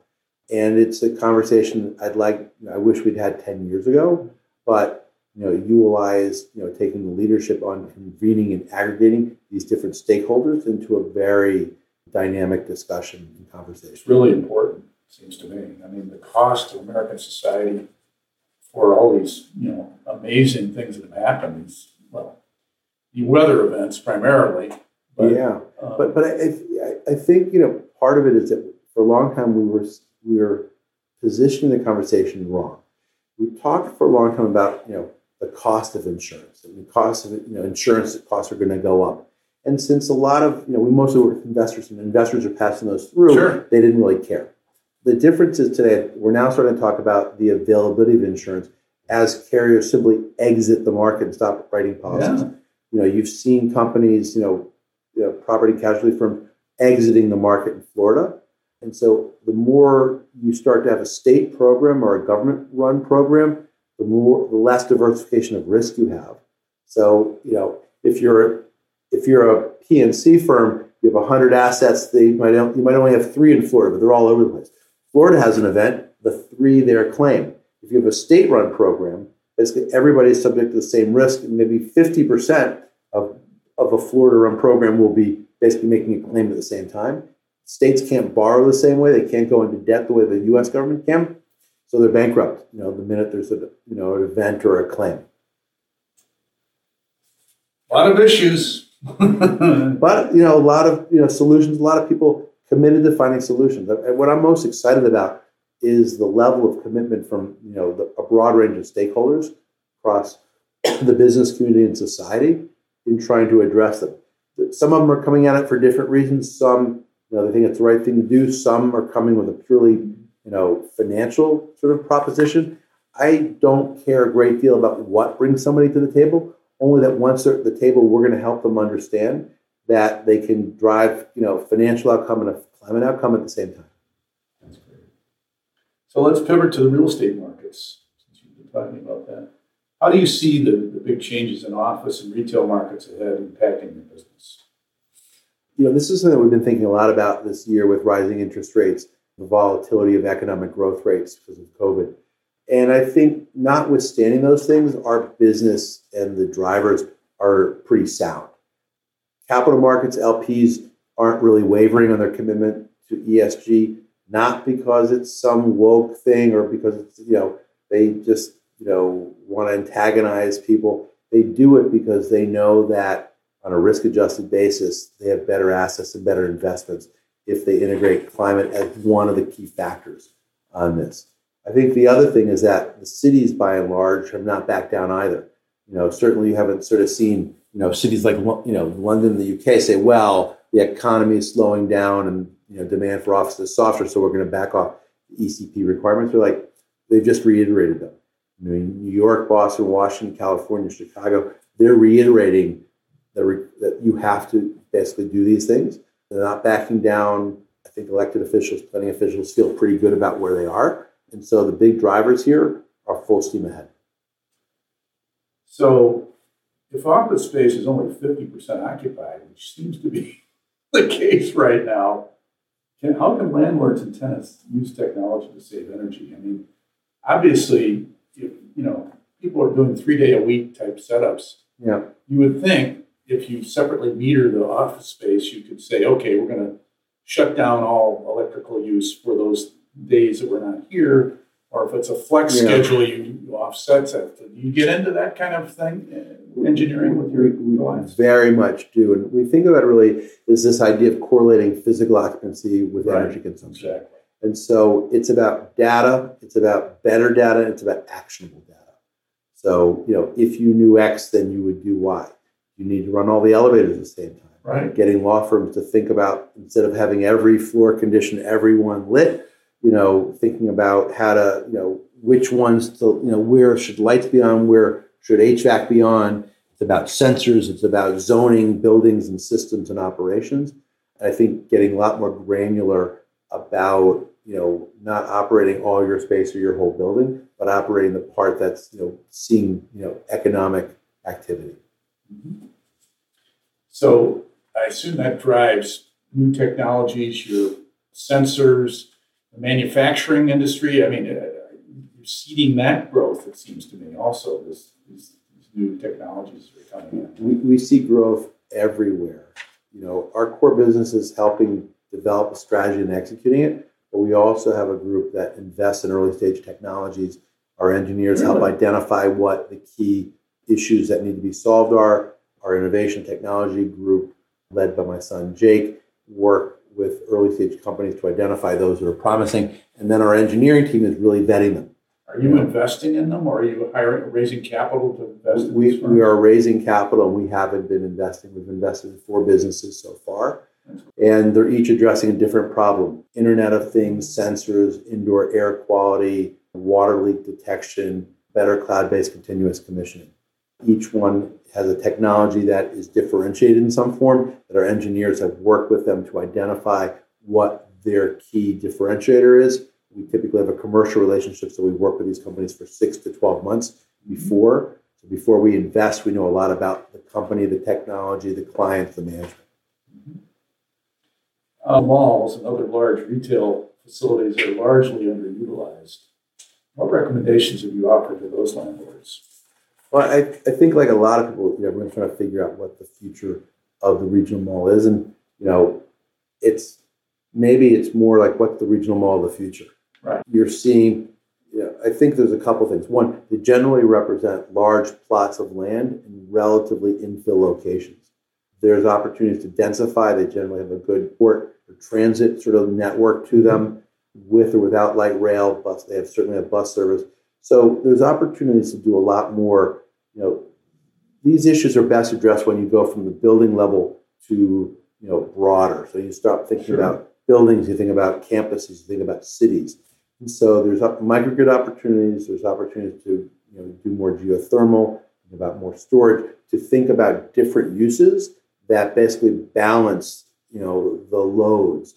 So you have a hotel that has a lot of energy use in the evening. You pair it with an office building or office uses that use it during the day, hospitals that might want to use it a lot on the weekends, and you balance all these loads so that you don't have, it's less costly to build the central plant you need, and it's more efficient because you're doing a central plant. And you can think about is a bigger system. So thinking about it as microgrids, thinking about it densification, thinking about people want to shop where they live, they want to work closer to where they live. You have really great opportunities to reimagine what, not just what the mall is, but what that land, what that site represents. So you execute a lot, but you do a lot of upfront analysis, I assume, with people for retrofitting property, I assume. So sit down, so for instance, Brookfield, which bought General Growth, is a big player. So in their client of yours, apparently. So have you sat with them and looked strategically at their mall portfolio and said, here are some things to think about? Yeah, that hasn't been part of that relationship to date. We've done that with others, or we've done it or we've done it at the asset level. Okay. I think this is a fundamental thing that all owners of retail are doing, is trying to basically reimagine the value proposition of each of their sites. And the answers are all going to be a little bit different depending on where they are and what they do. Some may not have a future, primarily as retail. Others will continue to be sort of retail-led. But it's not, the answer is not monolithic. And so I think that's the challenge. Each site is different. Each community is different. Each community's aspirations and the community, alignment with the community goals is really going to be critical as well. Now let me pivot to your company, if we could. So how did you build your team? I think one of the greatest things that we've done as leaders is build a really strong team. This goes back, I think, to both how Debbie and I, the relationship we have with each other and the in each of our families. We each come from very close families, and so we really wanted the people to work hard, but to respect each other, want to work together. That was true when everybody was here in the office. That's true now that we run a global team. Almost none of the hiring we've done in the last 2 years has been in the Washington area. We've hired, in places as disparate as China, Japan, across Europe, Canada, and then a bunch of cities in the U.S. But really, it's technical expertise is sort of a binary issue. Everybody has to be really smart and really good at what they do. But then, do they have the right personality? Are they team players? Going back to my team sport background, Rick's, we understand that people with a team mentality will be much more successful than not. And so we really built the team. The challenge has been a lot of hiring on Zoom, and I think part of it has been the process, part of it's been a little bit luck. We also have invested enormously in our onboarding process so that people are really given a good entry to the company. And orientation is not onboarding. So it's not what happens the first day, but our onboarding process, typically, we think of it as a 6-month process. What happens the first day, the first week, the first month.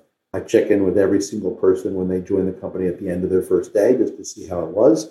We have onboarding buddies who are people not in the group, just help people understand what's the culture of the place, how do we work, what do we do. How do you assess technical proficiency with folks? I assume that you have I don't. You're a senior member. Again, our engineers are talking to engineers, our program managers are talking to other program managers, our COO is involved, our accounting and finance team is talking to the people. The people that they're going to be working with are the ones assessing them, very uninvolved in the hiring process. I will get involved if somebody wants me to, but I am at the end of the process. By no means am I at the beginning. So you're more interested in how they get along with each other, more of the social, interpersonal relationships. I think what I care about is the value they're going to bring to the organization. Again, we let everybody here be very client-facing. So everybody has the ability to influence our business and success in one way or another. So I really want to know that people, I'm happy to let people make mistakes. I just don't want them to make the same mistake over and over. So I like to say the first one's a lesson, the second one's a mistake. If we're going to grow, then it can't be, through a lot of micromanagement. I don't edit reports. I don't edit letters. When people send something out, might I have done it slightly differently? Probably. But if I am at that level of detail, there's no way for us to grow the business. And I have really, high confidence in the operations team to run the business day to day, which allows me to continue to project, on a more global basis, what we do and how we do it. So was it project driven, or did you have an initial mission and build around it as far as your business growth?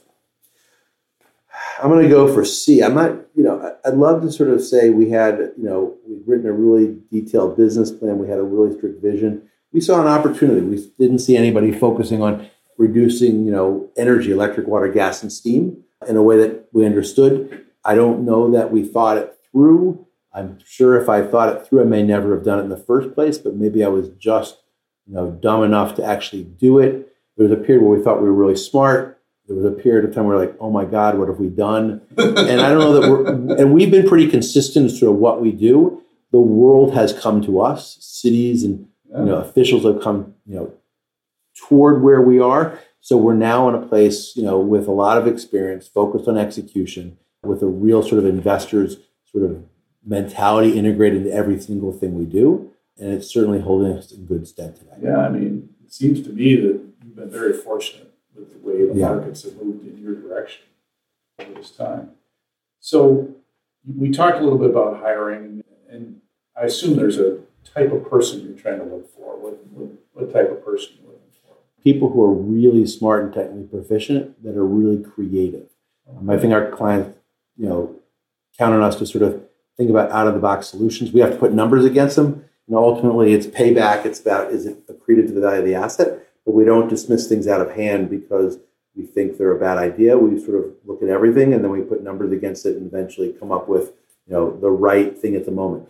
Energy costs will change, rebates and incentives will change, and so paybacks will change over time. So something that may not have been feasible today may be feasible tomorrow.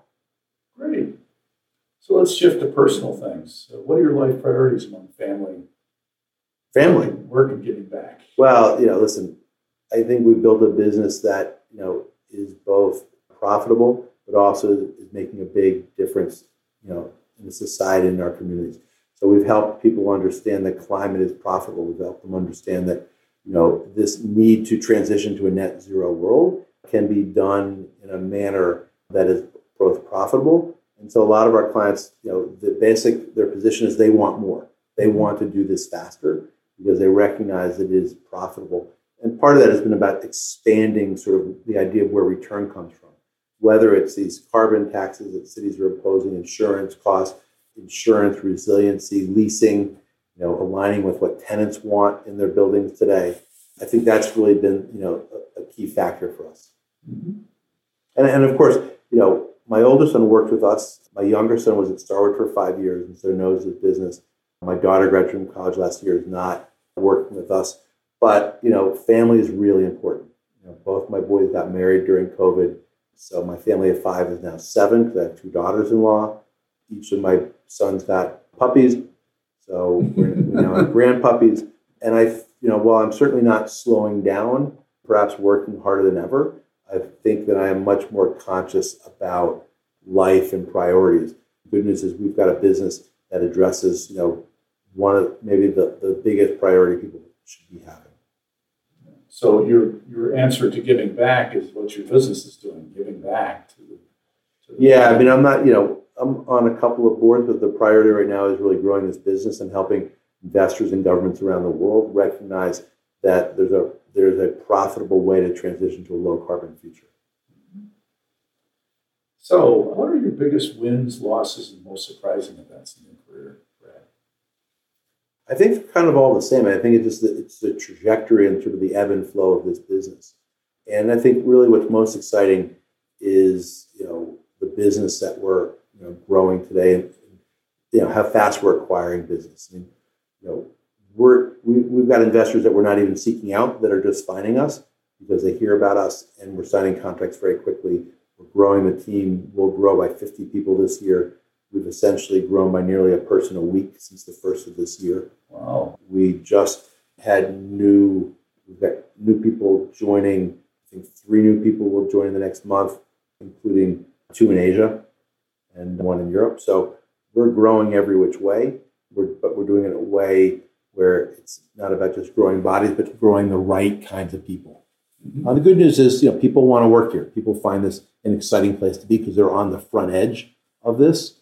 And so, we have very, very high retention and we've got a good track record of attracting new talent. That's great. So the surprise might be, I'm just speculating, the success. I mean, the growth and the trajectory of what's happened. Would you say that's the surprise? I think for a long time it was slower than we thought, and right now it's a little faster than we expected.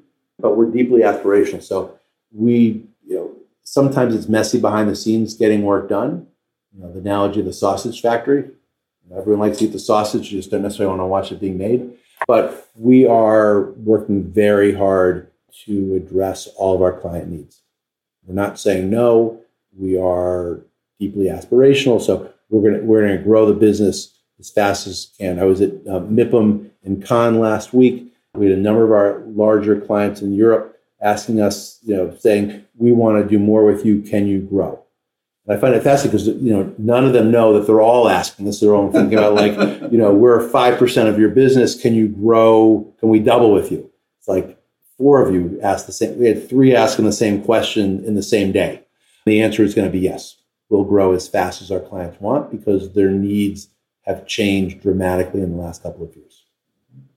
So at this point, it's you and 2 other partners. I mean, have you thought about any kind of relationship with other firms to accelerate your growth at all? Well, we have 4 family offices, that invested in us from the very beginning, and they continue to be supportive of the business. We're open to everything. We don't have any. There's nothing we wouldn't do. There's no no's, in our world. Ultimately, if something's in the interest of 2 parties, then they'll likely to work together. So we've looked at everything. We have lots of partnerships around the world to help grow our business and execute better for our clients, particularly engineering partnerships in Asia. Mm-hmm. So what advice would you give your 25-year-old self? 25-year-old self, probably pay a little bit more attention in business school. that's when I entered HBS at 25. So I probably would have gotten a little bit more out of that. I don't know if I would have done a lot differently. I think I married a fabulous woman who has kept me grounded, who I've grown this business with. We love running this business together. So, I met her, at JMB. We both worked for JMB, met her on the 39th floor of the Hancock. So I think I did pretty well there. I raised, some terrific kids, had my first just before 30. So I did a pretty good job there. And again, I would probably give advice, but I'd be loath to do too much because every decision I've made, good or bad, has gotten me to this point, with this business sitting across from you. So I'm not sure I would change anything. And advice sometimes is intended to sort of, change the trajectory of people's decisions. Mm-hmm. So if you could post a statement on the billboard on the Capitol Beltway for millions to see, what would it say? Well, so I'll close with this. So, a couple of years ago, there's a science fiction writer, Kim Stanley Robinson, and I don't generally read science fiction, but he came out with a book called The Ministry of the Future. And the idea is that because of the climate crisis, the United Nations creates a new organization to essentially represent the views of the unborn. And they build this on, in Switzerland, on the shores of Lake Geneva. And I think, a lot of the discussions about the future and future generations, but there's a lot of people who are talking about climate without regard to tomorrow, all about today. And I guess the billboard would really implore people to recognize that the future matters. I find it sort of ironic that the 16-year-old is unable to vote, but the person, perhaps 90, who will be passing away next week, does get to vote. Their interests are very different. Mm-hmm. There's nothing about climate that will impact, somebody in their 90s. There's everything that's going to impact, the life of the 16-year-old. I think it was the New York Times came out, maybe Axios came out with, yesterday, a graphic that depicted the impact depending on whether you're born in 1960, 1980, or 2000, 2020. And the gist of it is basically going to be the temperatures in which you live and the world in which you live. Young people, the unborn, they have everything at risk. And all of us need to recognize that. So it would be a billboard that shows you how important the future is and makes sure that, the decisions you make today incorporate the future. So if you had a one sentence statement, could you state that? Well, distill that down to a quick. We'll put on a bumper sticker. The future matters. The future matters. Okay, there you go. And the future matters today. That's great. Brad, thank you very much for this wide-ranging interview. John, thank you. This has been great. I loved it. Thanks, John. Appreciate it. So we just listened to Brad Dockser of GreenGen, which is the company he formed in 2011 after the global financial crisis to focus on energy savings. And it's interesting that instead of him making the market has made him. It's come to him. And it's pretty fortunate.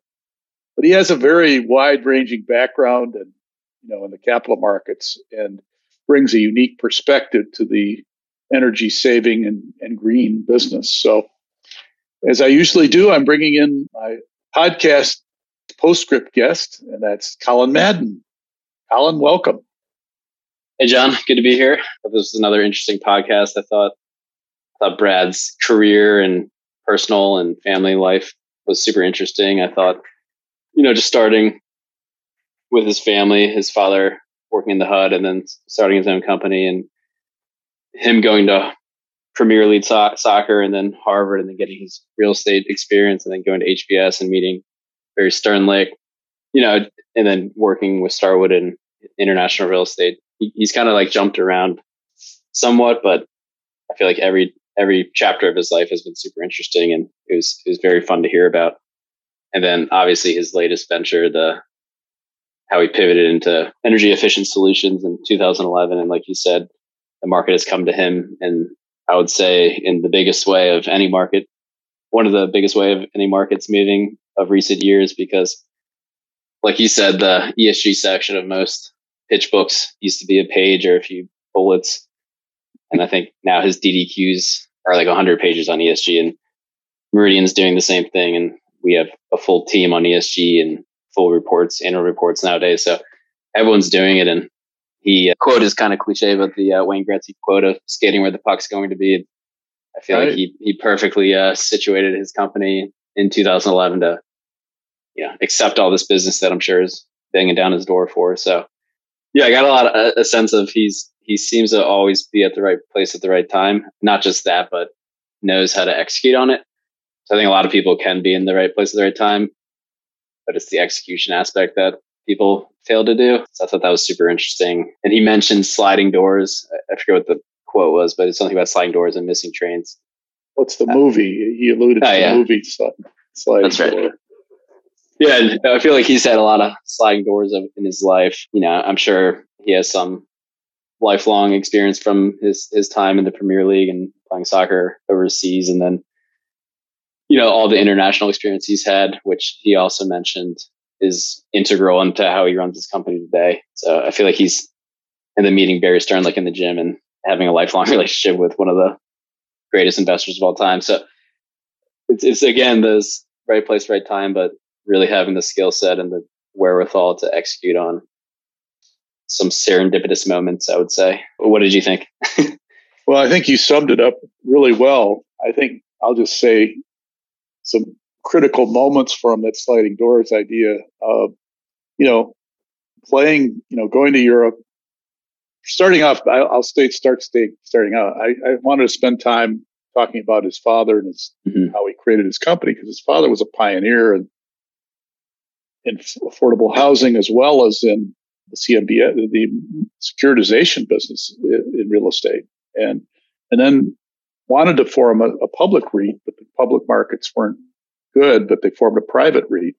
Mm-hmm. Both pioneering in all those aspects. So he saw that firsthand, and so he saw, the courage of entrepreneurship and all that. So I think he got that into his blood early in his life, and then going to Europe, playing soccer, coming at Harvard, had this vision of, meeting the right people and wanting to get into real estate. So he found out the best company to go to work for. Goes to work for JMB Realty in Chicago, which was at that time, one of the hot firms, if not the hottest firm in the country to invest in real estate. One of them, certainly. I was in Chicago when they were on fire back in the mid 80s, buying huge deals and being one of the major players. And he was there in Chicago at that time. So I didn't know him, but I knew he was there and working really hard. But, people spawned off, and Barry Sternlicht being one of them was there, as well as the founders of Blackstone. So you can't get much more potent than those groups. And then, Walton Street Capital evolved from that firm as well. Mm-hmm. So some big companies. Yeah. So he had that experience, and then goes back to Harvard and gets his MBA and meets Barry again. And Barry hires him, go to Europe. Well, actually, he went on his own after working for his dad for a while, but he kept his network. He went back to CRA, worked with his dad, and then he goes to Europe, to Asia, and builds a Singapore fund, and then meets Barry, joins Barry's firm, and Barry helps them capitalize with Singapore and Japan, and growing there, doing all those transactions in Asia. And then he's traveling back and forth with children, and his wife says, might be good if you come back. So he says, to Barry, and he says, no, I think I'm going to come home. So he comes back and goes to work for Victor McFarlane, who's a major investor at the time. Then the global financial crisis comes and hits really hard, and they had to recalibrate and basically let the firm. He had to leave. So he and his wife sit down. His wife, of course, he met at JMB. So she has as much smarts as he does about real estate. And they figure out, maybe we should look at the lower part of the balance sheet, figure out maybe expenses are a way to go after this. Everybody has to deal with that. So energy being one of them. So they focus on that. And at that time, it was just an engineering aspect. People didn't think about it from an NOI perspective, increasing the NOI, which, was a bit of a unique perspective. I mean, to build a business around it, at least. Mm-hmm. So they decided to do that. And boy, were they prescient. Mm-hmm. Yes, they didn't know what was coming. Yeah. But, the institutional real estate market and then all operating companies and then governments got on board the green thing, especially when Al Gore wrote his book. And then on from there, this whole climate change issue. Mm-hmm. I think Bill Gates' book also hit really big. So you get people like that writing books about it. And Larry Fink.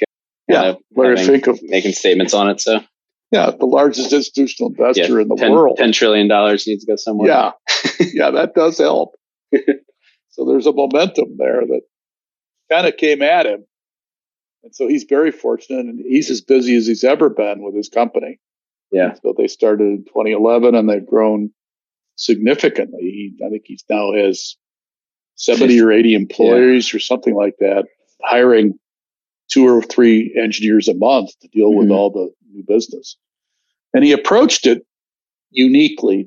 Most environmental firms, in my experience, just sat there and waited for people to come to them. He was more proactive and would go and deal with and go after institutional relationships because he had them. Mm-hmm. He had a Rolodex, probably as good as anybody, to go call on leading people. So if you get firms like Blackstone and Starwood to engage you to do their work internationally, I mean, that's a pretty good start.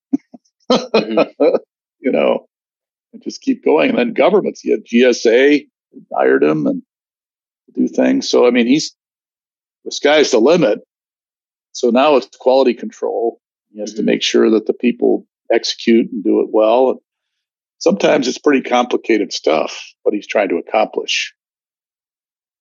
It's a lot of monitoring. It's a lot of, technological improvements. And of course, technology is changing rapidly with the IoT and all these things that are going on. So it's amazing. It's very hard. At my company, we had a net zero energy task force. So I did a pretty extensive deep dive into all of this. It must have been a little bit over a year ago now, but for a few months, we were talking to a lot of people, trying a lot of vendors and experimenting basically. But yeah, it's difficult. Even just something as simple as saying put sensors up in a building is a huge problem, just because you have to tie it into your BMS system, and now you need internet or Wi-Fi within a HVAC duct. So it just, everything about it is challenging. So I'm sure him having a track record essentially with the largest real estate operators in the world of, Blackstone, KKR, like you said, is probably super beneficial, because everyone wants to be doing this, especially if it improves NOI. It's just, again, hard to execute on. And I keep coming back to that word because it seems like he's just a very good executor of everything he's kind of worked on in his career. And I think it was pretty evident that the fact that he does have such extensive knowledge in real estate and, the operating budget and NOI, et cetera, and what the value means of savings on NOI. He's definitely a real estate mind, and he's combining that with technical expertise in his engineers and MEP, et cetera. So I think a lot of the time when I was digging into this, you'd talk to engineers and stuff like that, but they didn't understand the full picture of who's actually benefiting from this, because the landlord has to make the investment, but not always is the landlord getting the payback that is marketed. So I think the fact that Brad has, very deep understanding of NOI and how the payback will benefit the landlord is probably why I attribute some of that success to that.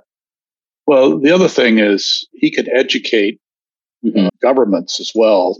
And so, as they're legislating around this stuff, because they keep reading and hearing about the climate change issue, one of the things is communication and understanding. And sometimes the legislators get ahead of what's feasible. Mm-hmm. So the way you have to draft legislation, I think, is it's aspirational, but not mandated. And Right. that's the part that you have to make sure, because certain things you can achieve maybe with technology, but you can't forecast what that technology is going to do to get there. Mm-hmm. Now it's something you're building constantly. So you have these aspirational goals, like, DC, for instance, wants to be carbon neutral by 2033. Well, is that realistic for every building in the city to be carbon neutral? No. Yeah, I mean, especially as DC doesn't really manufacture any of its energy, so it's easy to write something down on a piece of paper in DC, but then you're really dependent on, you're dependent on the lobbying firms of coal in West Virginia, because we get power from West Virginia. You're dependent on oil and gas in Virginia, like that sort of thing. But I think you have to educate people and say, okay, make sure that the language is such that we're reaching for it, but we aren't mandated to, you're not using a stick.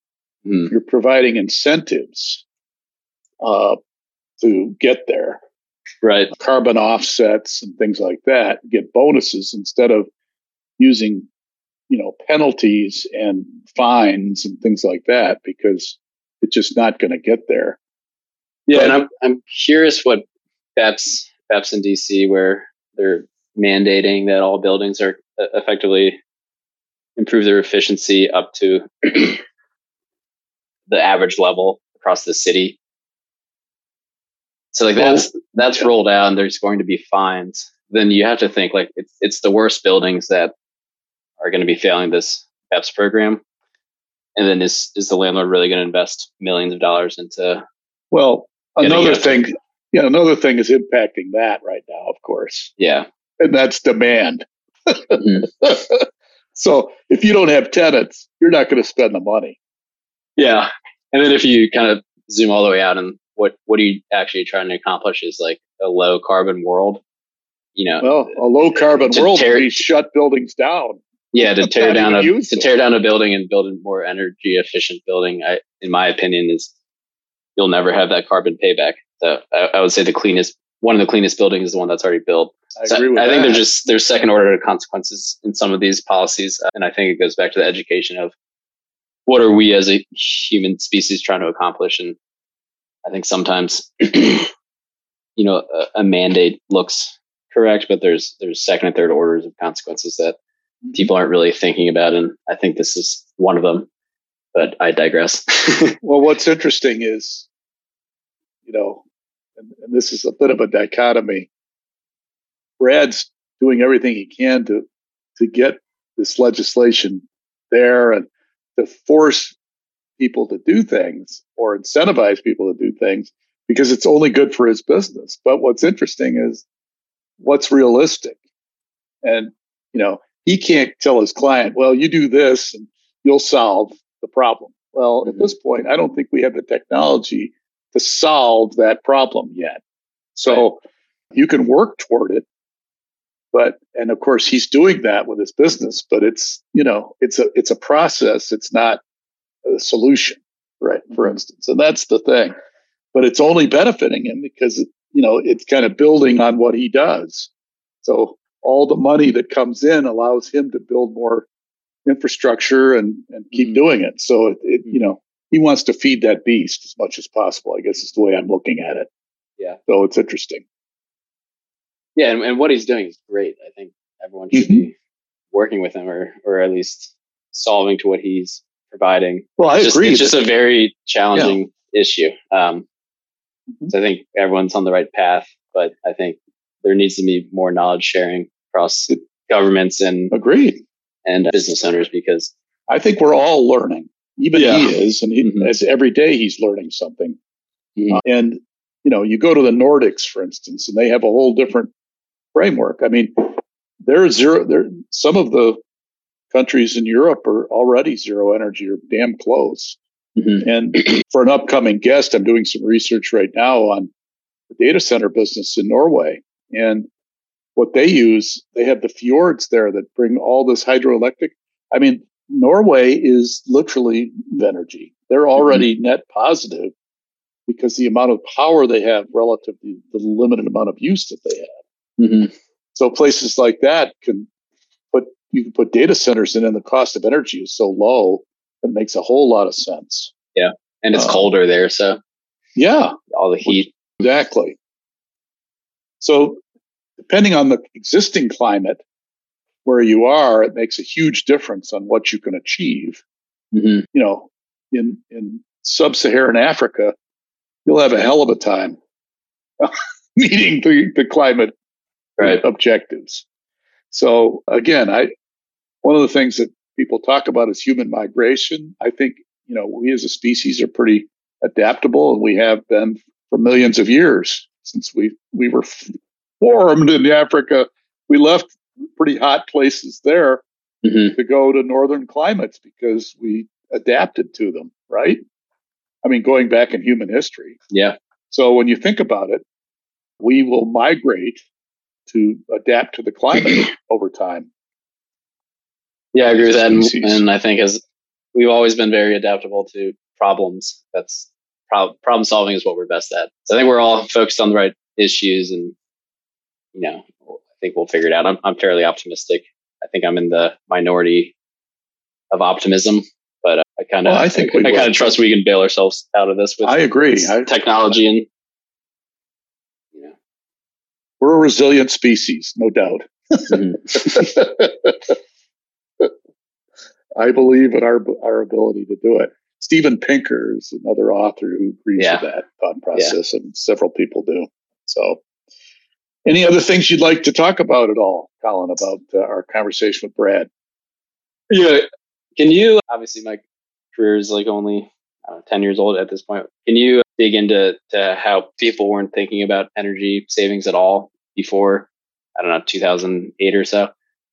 Well, I don't know if that's really true per se. I think people were thinking about it and have been for quite some time. There was another group that I read about that built after the internet really blossomed into our industry in the early 2000s to look at energy usage and did some calculations, more of a mathematical model type of thing to apply for energy savings. So there's been firms devoted to it, but not with the capital markets overlay that Brad's company brings to it and his experience. So it was really more from an engineering standpoint and at the granular individual building level, not necessarily the portfolio, although I'll say that there are developers downtown that have systems, like for instance, Bender, the Blake Real Estate has a system-wide thing that runs their HVAC, all their utilities. It's a control room, so they do all they can to maximize the benefits of energy savings for their buildings, and they've been doing that for quite some time. So this thought process has been around, depending on, a lot of people think about top-line growth and development.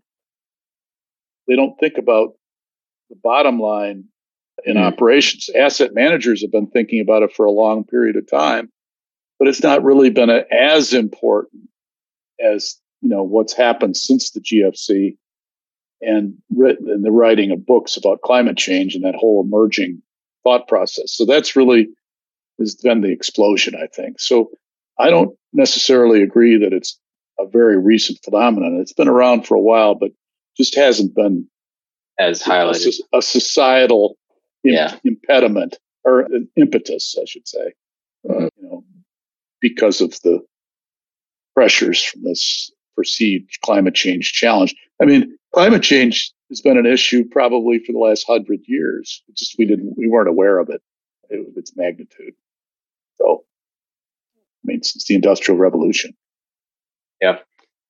Yeah, I think that's all I had. Anything you wanted me to? No, I think we're hit on. We're good. And so, fascinating conversation with Brad, and listeners, thank you for joining me. And Colin, thanks once again for a great conversation. We've got some really good upcoming guests for the podcast over the next several months. So stay tuned. Thank you for listening.